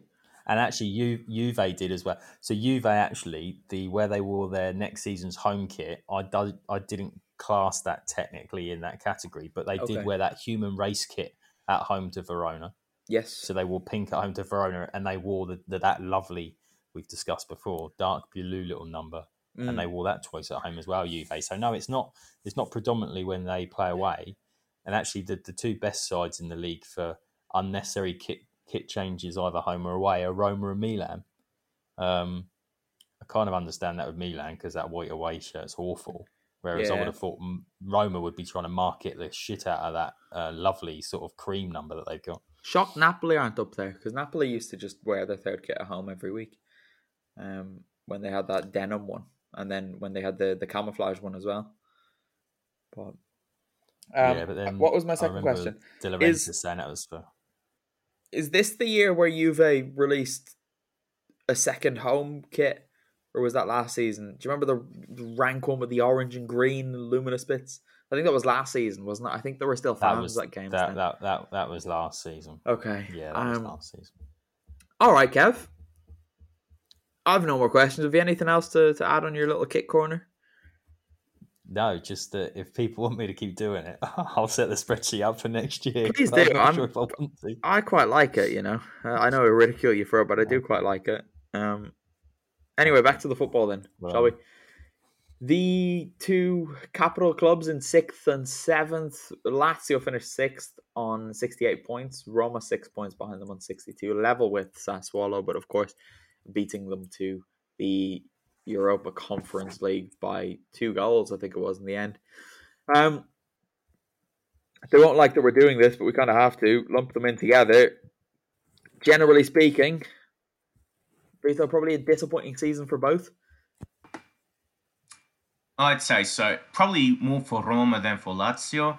Lazio, it would only seem disappointing that they did not qualify for the Champions League again, but given what Simone Inzaghi has worked with over the 5 years that he had been head coach, I still think even getting to the Europa League still a good enough achievement for them. So Lazio, the kind of team where they're very strong in some areas, but they're weak in others. And I don't think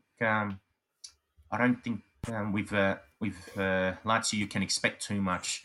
Roma, on the other hand, you know, they were as high as 3rd. They were getting some pretty big wins against weaker sides, but when it came to facing anyone who was a rival for a European spot, that's where they crumbled.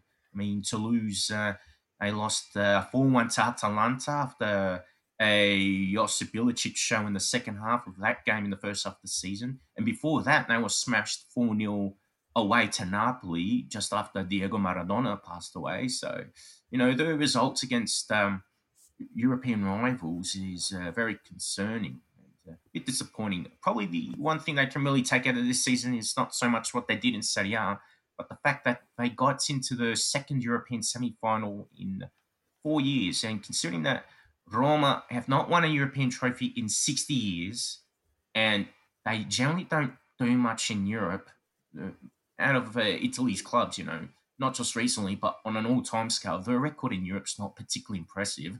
That's not a bad achievement in hindsight. Maybe, again, the way the current generation thinks with social media and all that, they'll play it down a lot. But I think in hindsight, or if you just ignore the garbage that we just see online, I think Roma even getting to a European semi-final, I think that should be something they should be proud of and appreciate.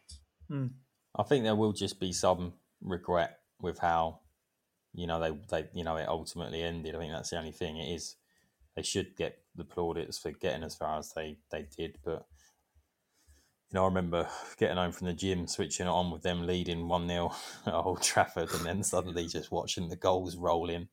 And it was the same with Lazio. I remember switching on the first leg against Bayern Munich, where they were just sort of tossing goals in for them, or sort of passing the ball, rolling the ball across the 6-yard box and letting. I can't remember what the score was now. It was, they must have hit 4 at the Stadio Olimpico, and it probably just killed the tie over 2 legs. But that's, you know, you said that people won't like us lumping the two in together, but they have had very kind of similar seasons, both domestically and European. Yeah, I mean they are quite similar, though, aren't they? Like, people hate the things that are most similar to them. That's kind of the case with Parma Reggio Emilia, Parma Modena. It's the same with the two clubs down in the Eternal City as well. Anything else to add on them? No. Not based on this season. No. Next season's where all the fun starts as well, because the big man, Jose Mourinho, is going to be in the capital. I kind of jokingly put this out on Twitter, but do you reckon when Antonio Conte resigned, Mourinho thought, oh shit, I took this Roma job too soon? I've thought that, but then I'd already was thinking that with Pirlo under so much pressure even before that Roma announcement, if Mourinho was serious about going back to Italy, why he maybe didn't hold on for that. But you like Mourinho at Juventus. Gasp. Then it suggests no, exactly. It's not a right fit, but he's not looked right fits for other jobs like Tottenham. Yeah. So nothing surprises me with him in a way. Nothing, like him going to Roma, really. Yeah, but he hates Juventus, doesn't he? It's more than just not being a good fit. He hates them, and it would never. Yeah. Surely not. I think I was probably a little surprised Conte went to Inter. Maybe not at the same level, but but I don't know. Remember, Conte's hatred for Juventus's rivals has been surpassed by Conte's hatred for the Agnelli family. So that will be the reason for that. Anyway, guys, on to the second batch of 3 for the FIF Awards. We're back with the categories of best signing, biggest loser, and the team of the season. The team of the season is more like the Serie A team who we feel have had the best season, rather than us naming our players. That will come a little bit later on. For the first of those categories, the best signing, you'll be happy to know I have found the nominees. So everyone at FIF put up some names, and then the most suggested names got narrowed down to a handful, and then you guys voted for them. So the finalists for signing of the season were Federico Chiesa, Achraf Hakimi, Christian Romero, Fikayo Tomori, and Henrik Mkhitaryan. Kev, of those, where did your vote go? The obvious one with Hakimi, although I did have Mkhitaryan down as a suggestion. Okay. But I also went a little bit out of the box and went Barak. I was quite personally impressed with this year. Yeah, good nomination, but unfortunately he wasn't one of the finalists. Vito, of the finalists, who got your vote? I voted for Hakimi. Hakimi.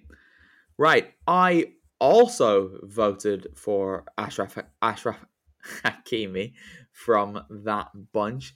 But the voting from the general public gave Fikayo Tomori 13% in third place.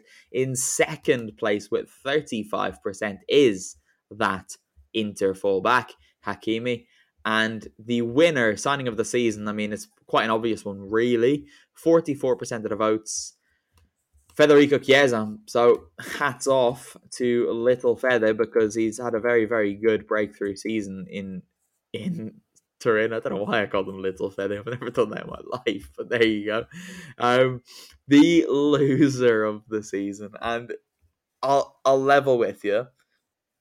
We didn't take suggestions for this from the writers, and then when I realized we had to do this category, I just threw out the first things that came into my head, and I was asked by the website's owner, the managing editor, why have you picked Rocco Commisso as a loser? And I said, he's just a loser, isn't he? That was the only justification I had for it.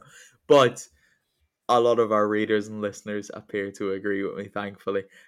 In third place, the biggest loser, Sandro Tonali, 14% of the votes. It's always so harsh when an individual player gets voted for, and I felt guilty putting him forward for it, but there you go. Milan fans, I'm very, very sorry. Second place with 29% of the vote, the man I chose on a whim, Rocco Commisso, the second biggest loser in Italian football. But the biggest loser, or losers in Italian football, with 44% of the votes, your friends and mine, Parma. I'm so sorry. I'm so sorry. But it's not been a good season for the Crociati, unfortunately. I always find that category so painful, but so funny as well.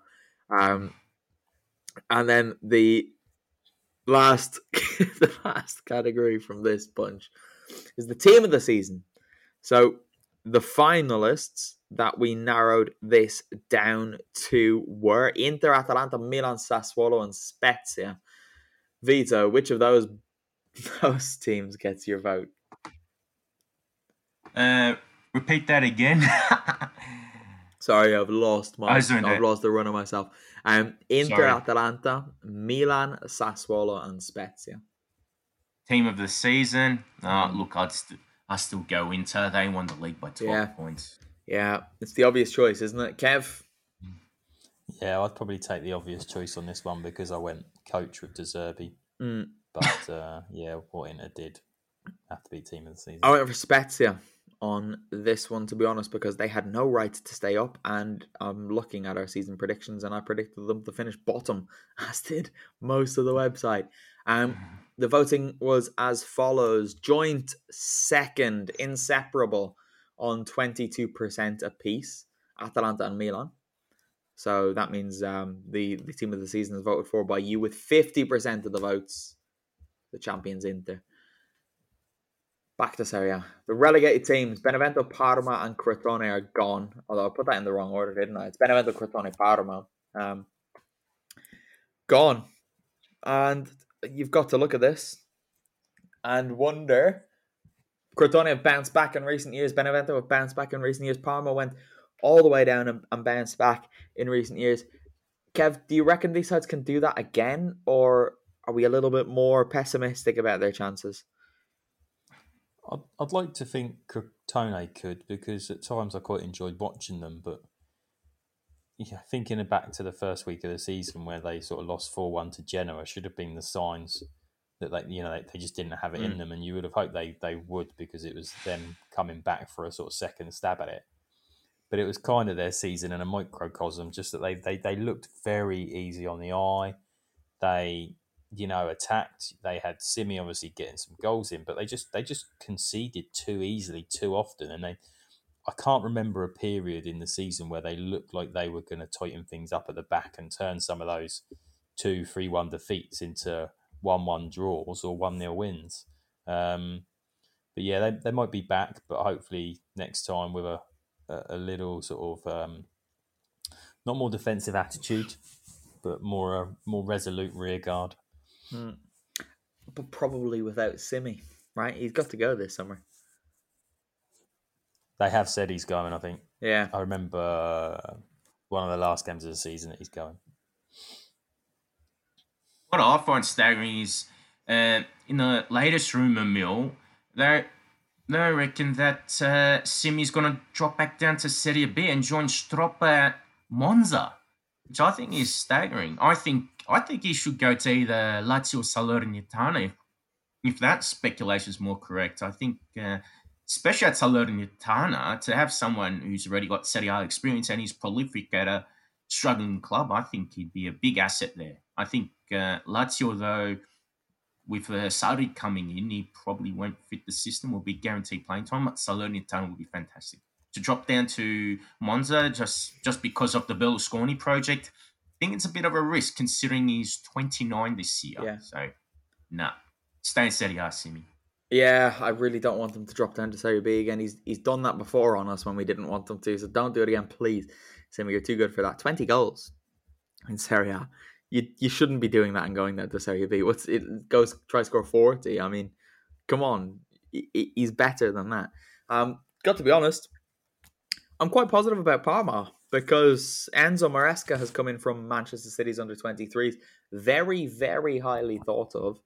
And finally, Gervinho's gone. I mean, we don't have to worry about him in this city anymore. He's gone.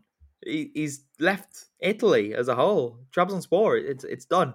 So I do think it's refreshing to see. Obviously, the owners have a full summer and a full transfer window, importantly, rather than just the last week of one.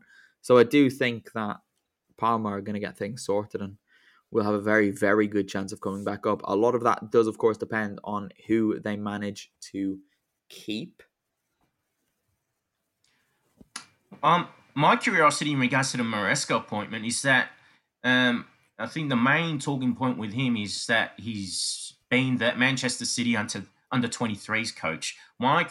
My curiosity, because I haven't seen his teams play, is that considering that he probably had his best years as a player with Sevilla or just in Spanish football in general, he seemed to be more appreciated there than in Serie A.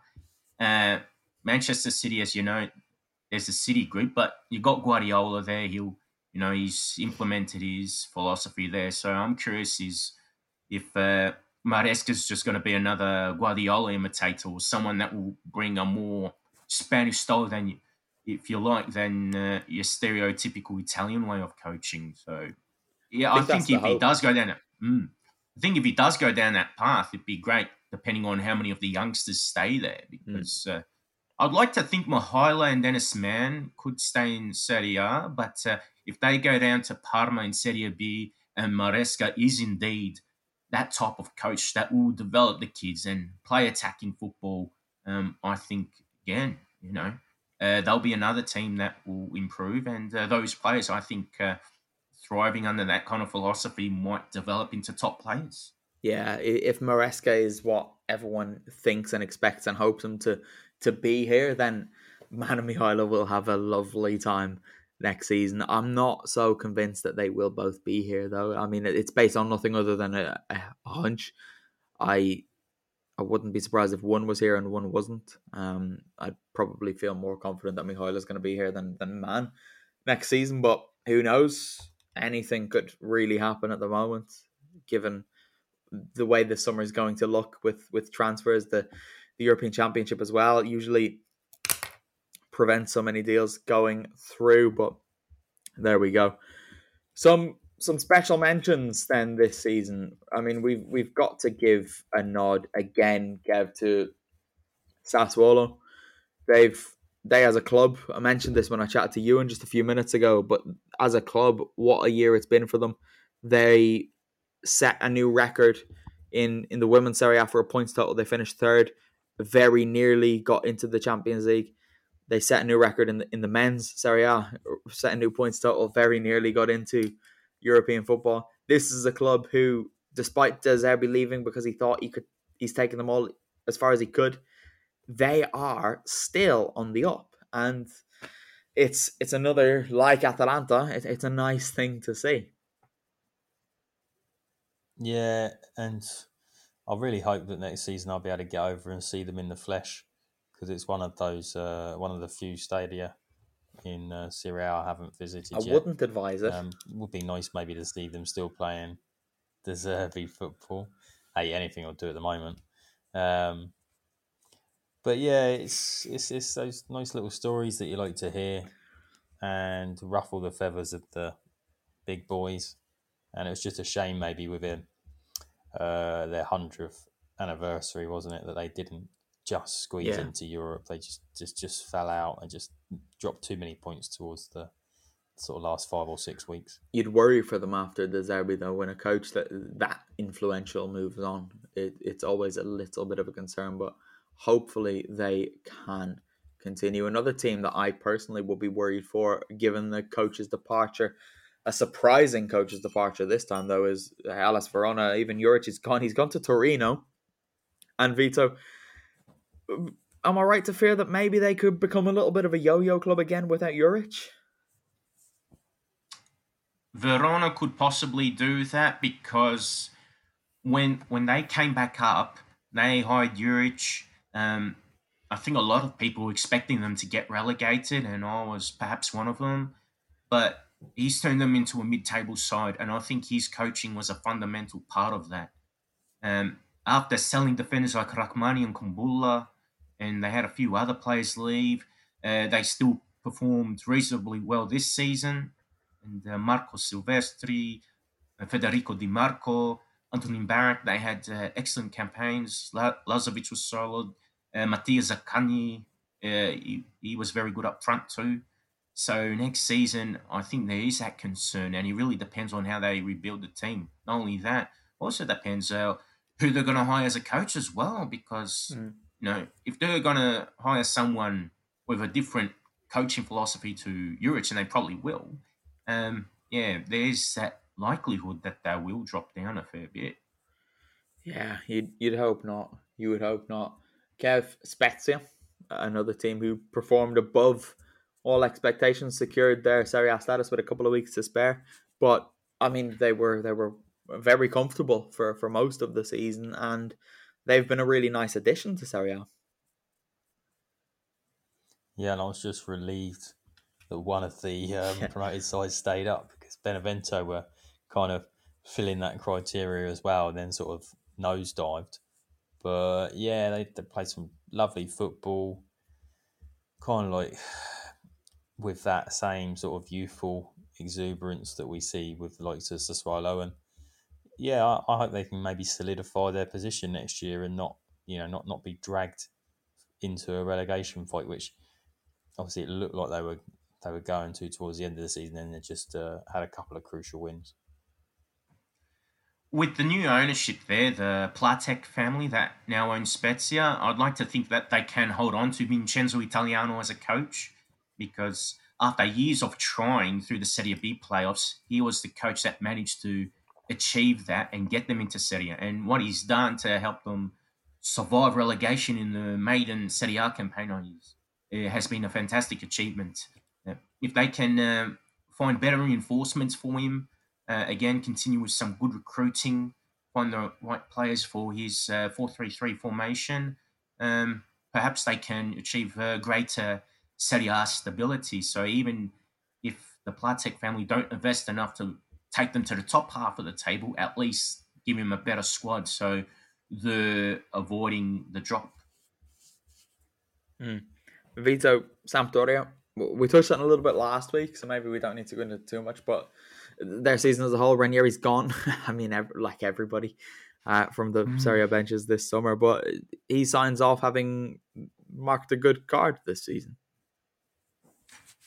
9th place for most people wouldn't be much, but I think given where Sampdoria are at as a club and the squad that he had at his disposal, I don't think too much could have been expected. I was not expecting 9th place, but he did that.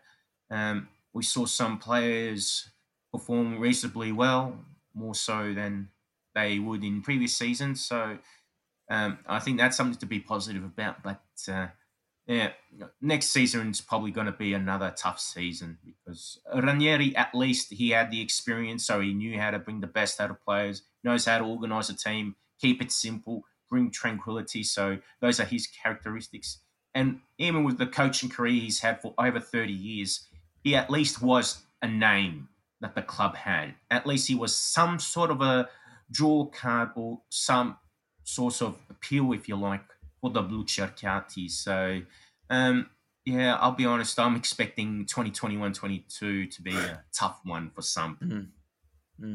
As long as Quags is there, you'll be okay. As long as Quags is there, you'll be okay. Don't you worry. He still scored some nice goals.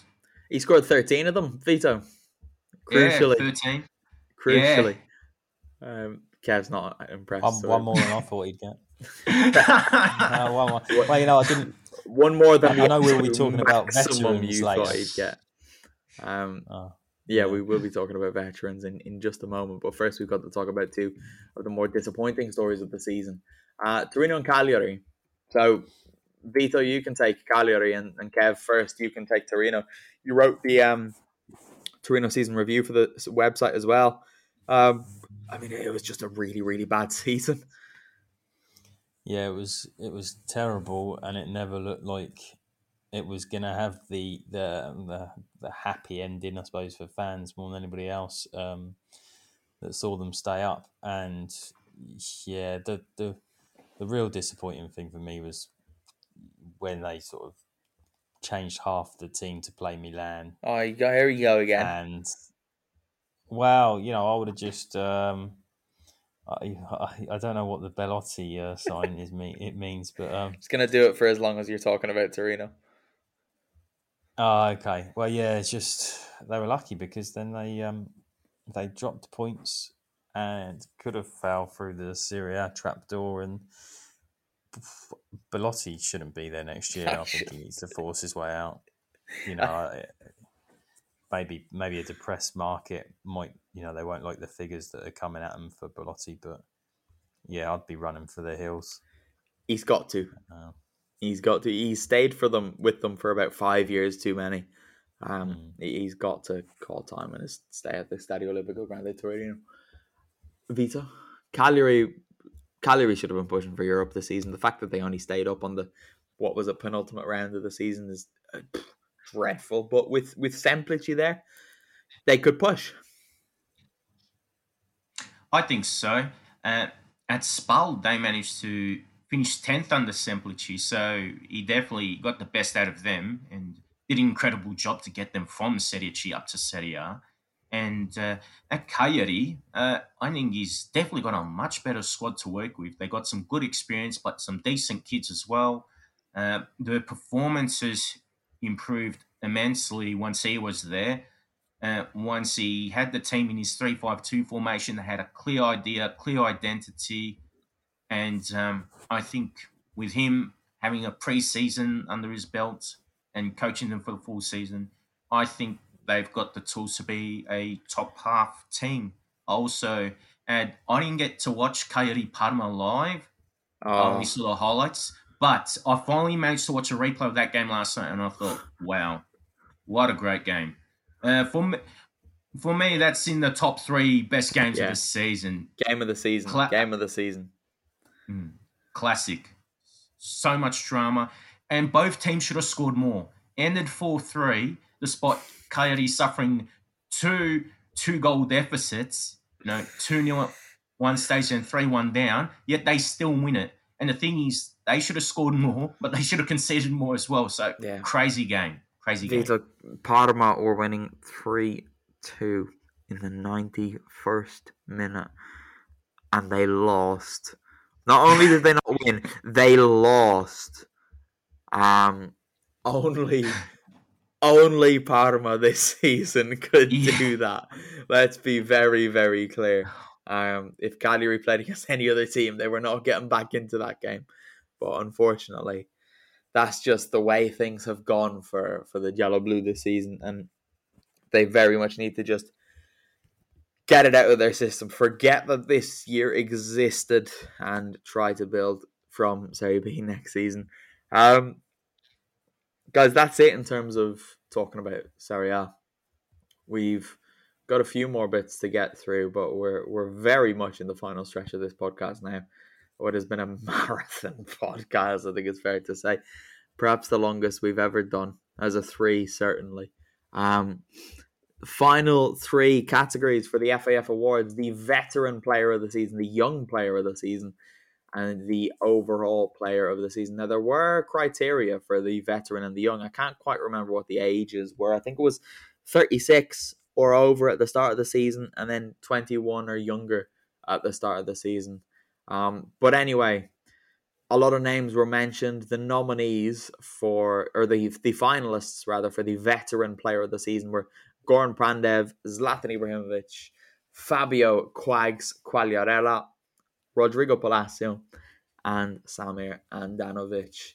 My vote did not go to Quags for this one. My vote went to Rodrigo Palacio because last season in Serie A, and I think he deserved the recognition. Kev, who did you vote for here? The same, because I think I was just surprised with the sheer number of minutes he puts in as well. And when you watch, you kind of think that he's not quite as old as what he is. I'll probably put him like 3 years younger. Is he 39 now? And I kind of put him at the sort of 36 age bracket. But, you should know.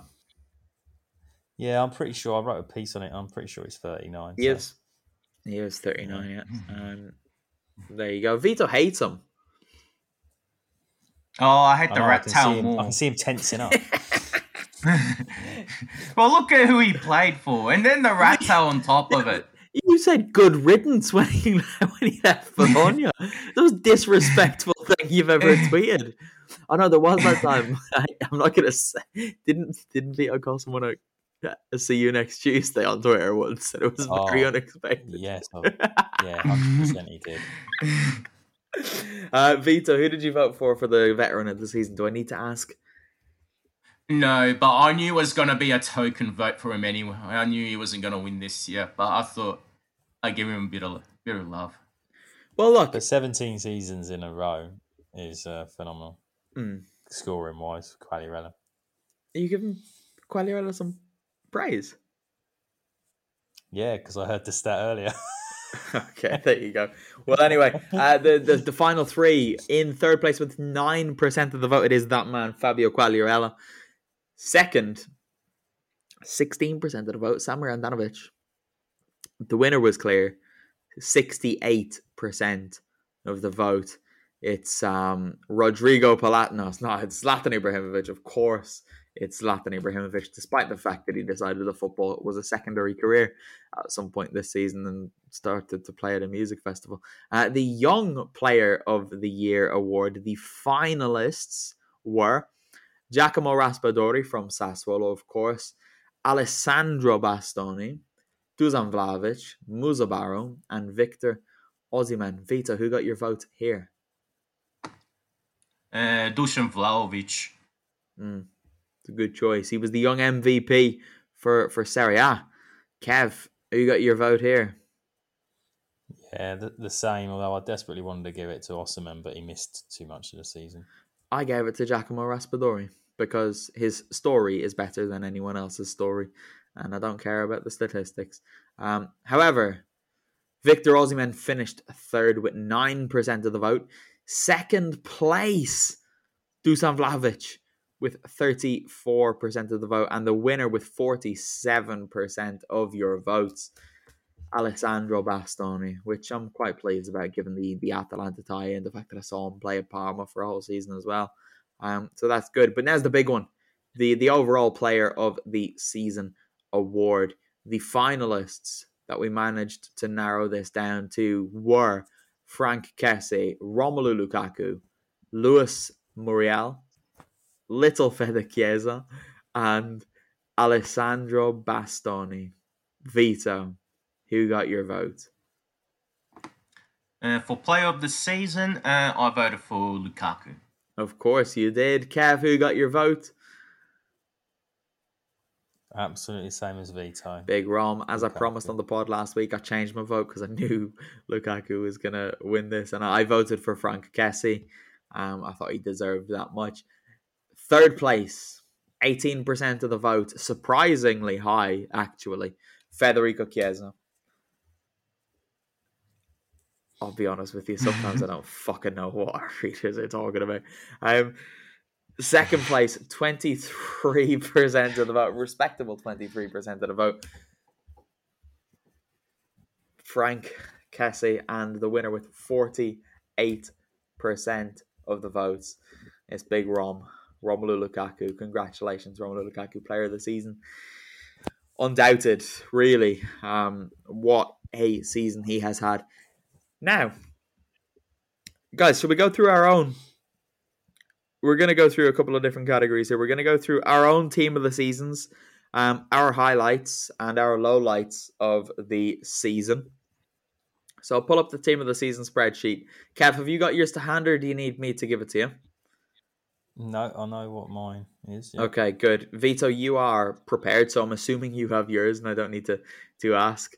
Nodding his head. Look at that, professional. Right, so we'll go through it. We'll read out our individual teams, and then we will talk about the FAF team that was voted for by the end. So my goalkeeper is Silvestri. Back four, I should say, all of these are played in 4-3-3. What? Yeah, so this is the one thing that gets me is that me and Vito. Yeah, no, look, I don't know why this happened either. I don't get it. 3-4-3 would be great, but anyway. Yeah, well, look, we'll do 3-4-3 for next season. I don't know why it was 4-3-3.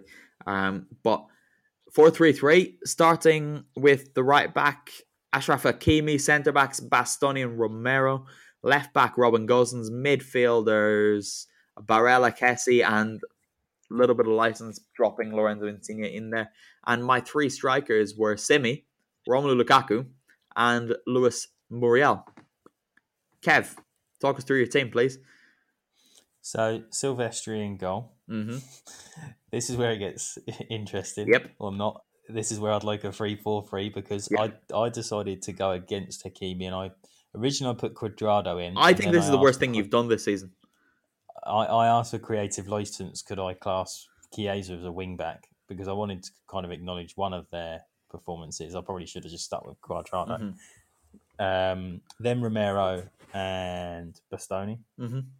Then Di Marco from Verona at left-back. Mm-hmm. It's kind of taken a slightly different route. Barella and Kessie, like you had. And then interesting because I couldn't squeeze Insigne into my front three. I didn't want to sort of horn him into midfield. And I thought Zielinski has performed just as well for Napoli this year. So Zielinski midfield, and then the standard Lukaku, Vlahovic, and Muriel in attack. The standard, I didn't go for that. But looking down the spreadsheet, it very much was the standard, wasn't it?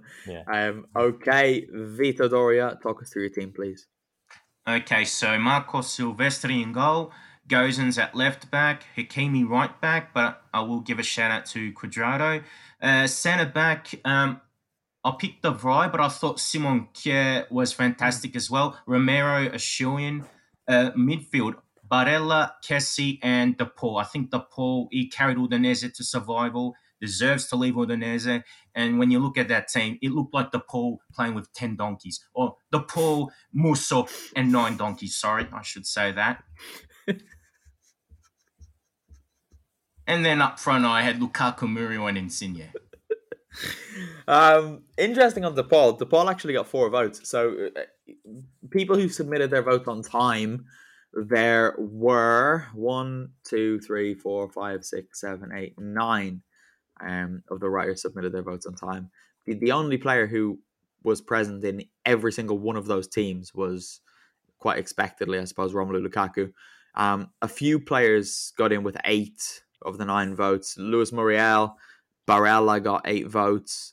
Then you've got 7 for Hakimi, Romero, and then there's and Kessie as well got 7. Then there are others as well. The closest we got was at left back, where Robin Gosens and Theo Hernandez both got 4 votes each. Again, I don't know what our writers are talking about sometimes. So to settle this, I had to make a decision, and I realized that I probably could have been biased with my decision making. So I decided not to make the decision myself, and I decided to let the statistics make the decision for me. And there was only one choice when you look at the statistics. So I'm just going to read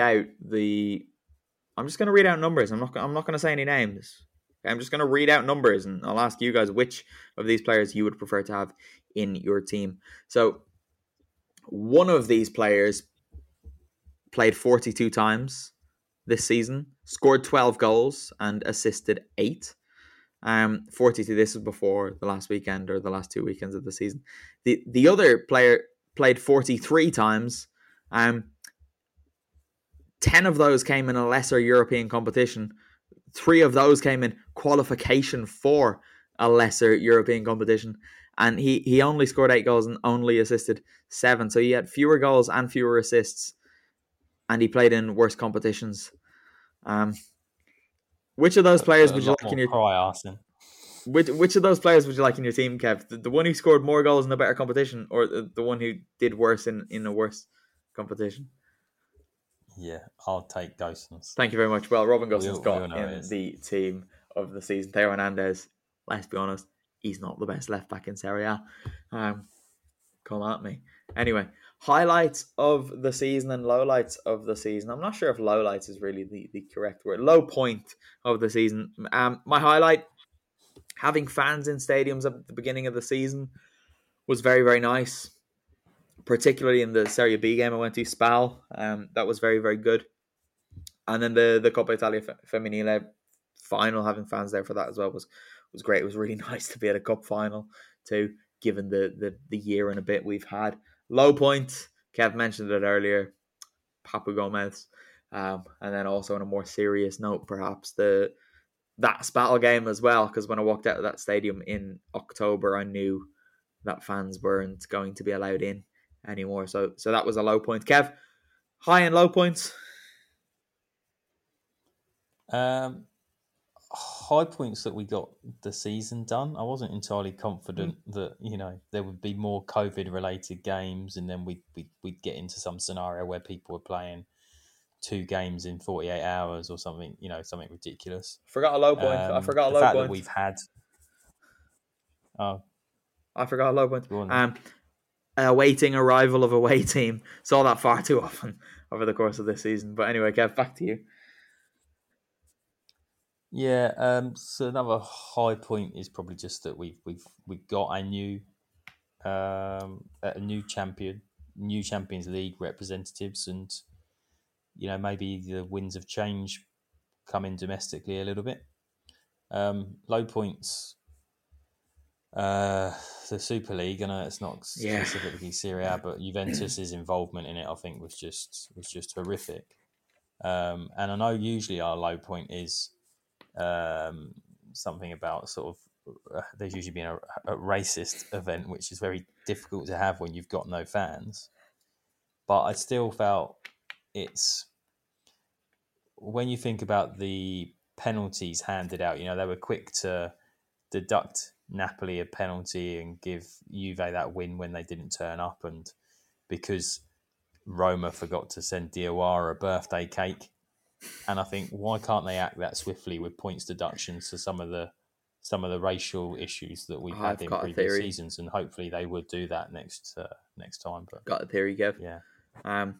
They just don't care, to be frank. No, well, but you think they're so pedantic over giving somebody a penalty point for the DOR issue, and you think, well, if you took the points deduction option when other things arise, then it would show some desire to change. Yes, it absolutely would. Vito, high points and low points.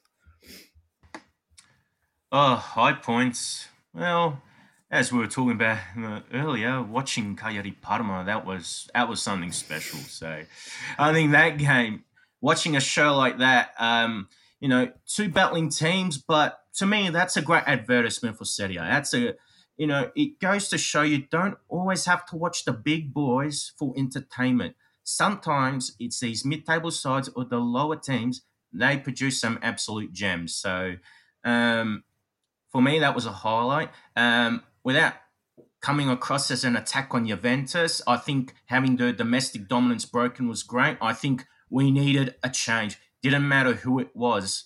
So at least seeing Inter win the title is a breath of fresh air. So that was something. And maybe with Juve having Allegri back, they might be able to resume the dominance. But for now, I think it's good to see that the Bianconeri didn't win it for a change.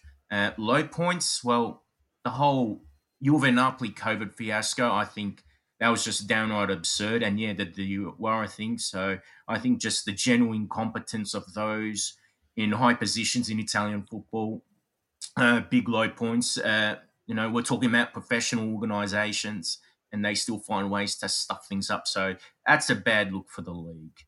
And on a personal note, low point, well, although the gesture of the Guard of Honor against Inter was a fantastic gesture by Ranieri and Samp, losing 5-1 was still embarrassing. But I think being knocked out by your local rivals in the Coppa Italia, I think that was the worst. So You tricked me because when you said on a personal level, I was like, here it is. And then you went with Ranieri and I was thinking, oh no. And then here it is, the Coppa Italia derby. We did not win a derby this season. Spewing. I can see that. To be fair, you held it in for 2 hours. Congratulations on that, Vito. Finally, the last thing we've got to touch on just before we finish, going to go all the way back to the beginning of the season when we submitted our predictions for this term. And I say we did. Two of us did. The other was on the beach or something somewhere and never got the predictions submitted on time. So I'm just going to run you through. We predict the top four in order, the relegated in order from 18th to 20th. Top scorer and a player to watch. Vito, I've got yours up here. Your top four in order were Juventus, Inter, Atalanta, and Milan. So you got the right four. Just the order was a little bit jumbled up. Your bottom three, you went for Udinese, Spezia, and Crotone. 1 out of 3 there. Top scorer, Duvan Zapata. And player to watch, Sofian Amrabat. So not too bad there across the board. You've got to be relatively pleased with those predictions, right? Yeah, Yeah, not too bad. Just with Juve, it was just more a safe bet. I mean, because a few times I was hoping for the demise, but I thought it's Juve. They've always found a way. Even with Pirlo, I thought still a strong enough squad. But no, I think we saw, at least with the benefit of hindsight, that they've eventually started to drop off. So that's one thing. Relegation, well, with Spezia, I was hoping they'd survive. But with Udinese, it's just, I really wanted them to go down, but the poll had a blinder. As you'll see, fantastic. Yeah. I also predicted Udinese, and I have predicted Udinese to get relegated every single time we've done these predictions, and I will continue to do so, knowing they're not going to get relegated. But it's wishful thinking. I'm trying to wish it into existence, to be honest. My top four, I went for in order: Inter, Atalanta, Juventus, Milan. I was very close to that being the truth, but it wasn't to be. Same as Vito, right four. Not necessarily the right order, although I got Inter, which I'm pleased about. Bottom three in order: Udinese, Crotone, and Spezia. Had Spezia rock bottom. Same three as Vito, but I had Crotone finishing 19th, and I thought Benevento would be the one of the three to stay up. Top scorer, I went for Romelu Lukaku. My player to watch, it wasn't a great one. My bias crept in here. Ebrima Colli, of course, was on loan. Verona didn't exactly set the world alight. He wasn't terrible, but I just thought Atalanta loanee last season, Kulusevski did well on loan. Another Atalanta loanee, Pessina, went to Verona, did well. I thought there was something there, but it wasn't to be. Let's hope for better next season. Let's hope Kev P gets his predictions in on time next season. Kev,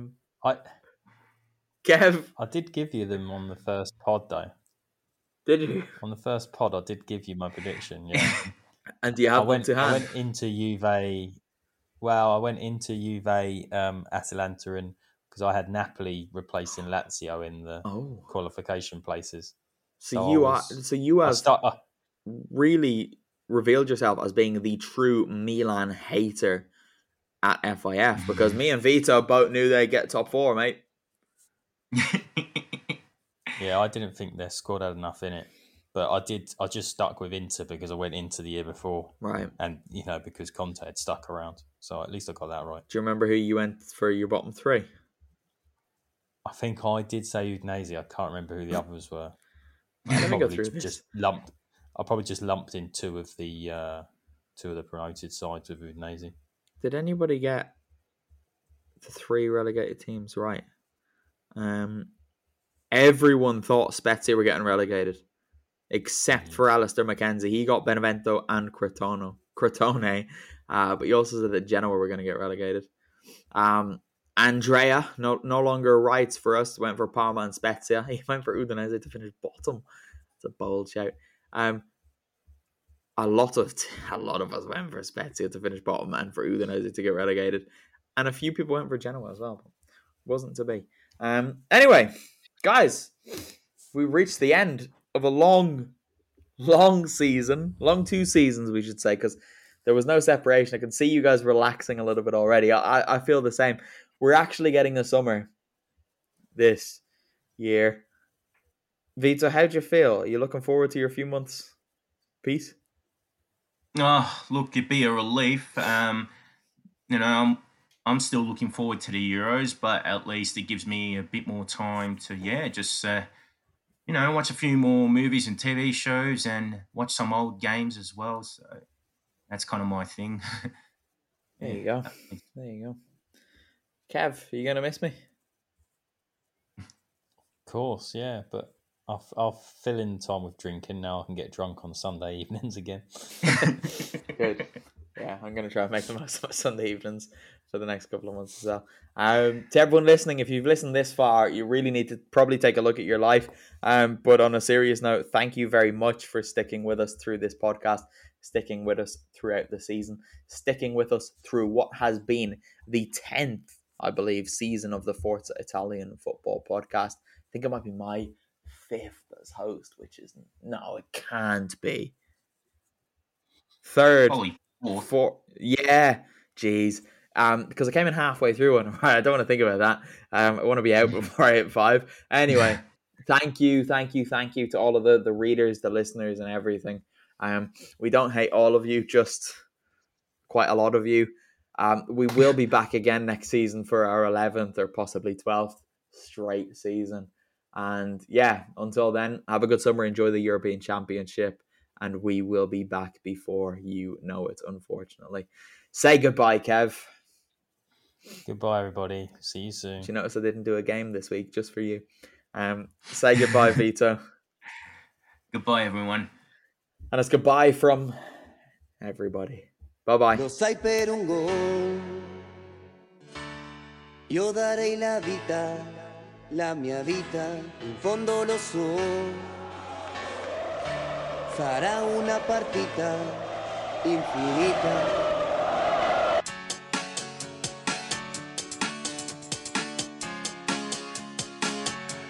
Un sogno che ho, è un coro che sale a sognare su e giù dall'anno. 90 minuti per segnare nerazzurri, noi saremo qui nerazzurri, pazzi come per nerazzurri. Non fateci soffrire, ma va bene. Vinceremo insieme, amala, pazza intera amala, è una gioia infinita che dura una vita, pazza intera amala. Vivila, questa storia vivila, può durare una vita, una sola partita, pazza intera amala.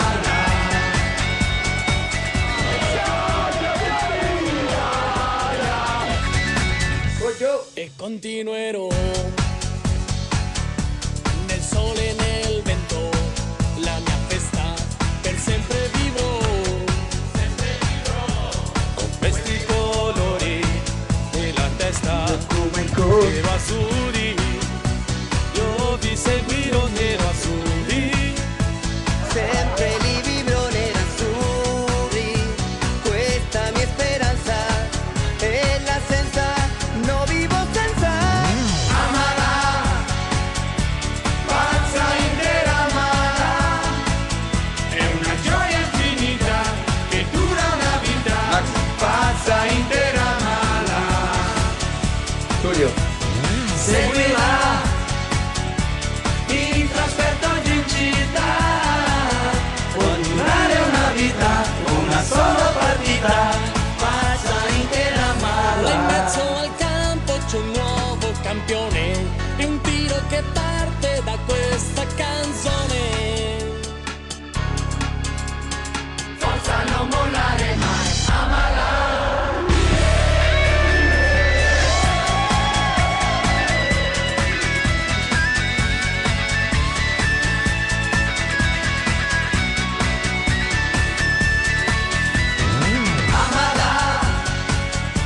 Pazza intera amala, è una gioia infinita che dura una vita, pazza intera amala.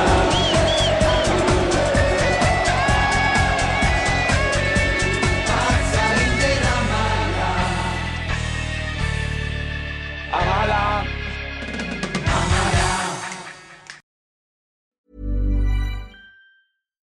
Here's a cool fact: a crocodile can't stick out its tongue. Another cool fact: you can get short-term health insurance for a month or just under a year in some states. United Healthcare short-term insurance plans are designed for people who are between jobs, coming off their parents' plan, or turning a side hustle into a full-time gig. Underwritten by Golden Rule Insurance Company, they offer flexible, budget-friendly coverage with access to a nationwide network of doctors and hospitals. Get more cool facts about United Healthcare short-term plans at uh1.com.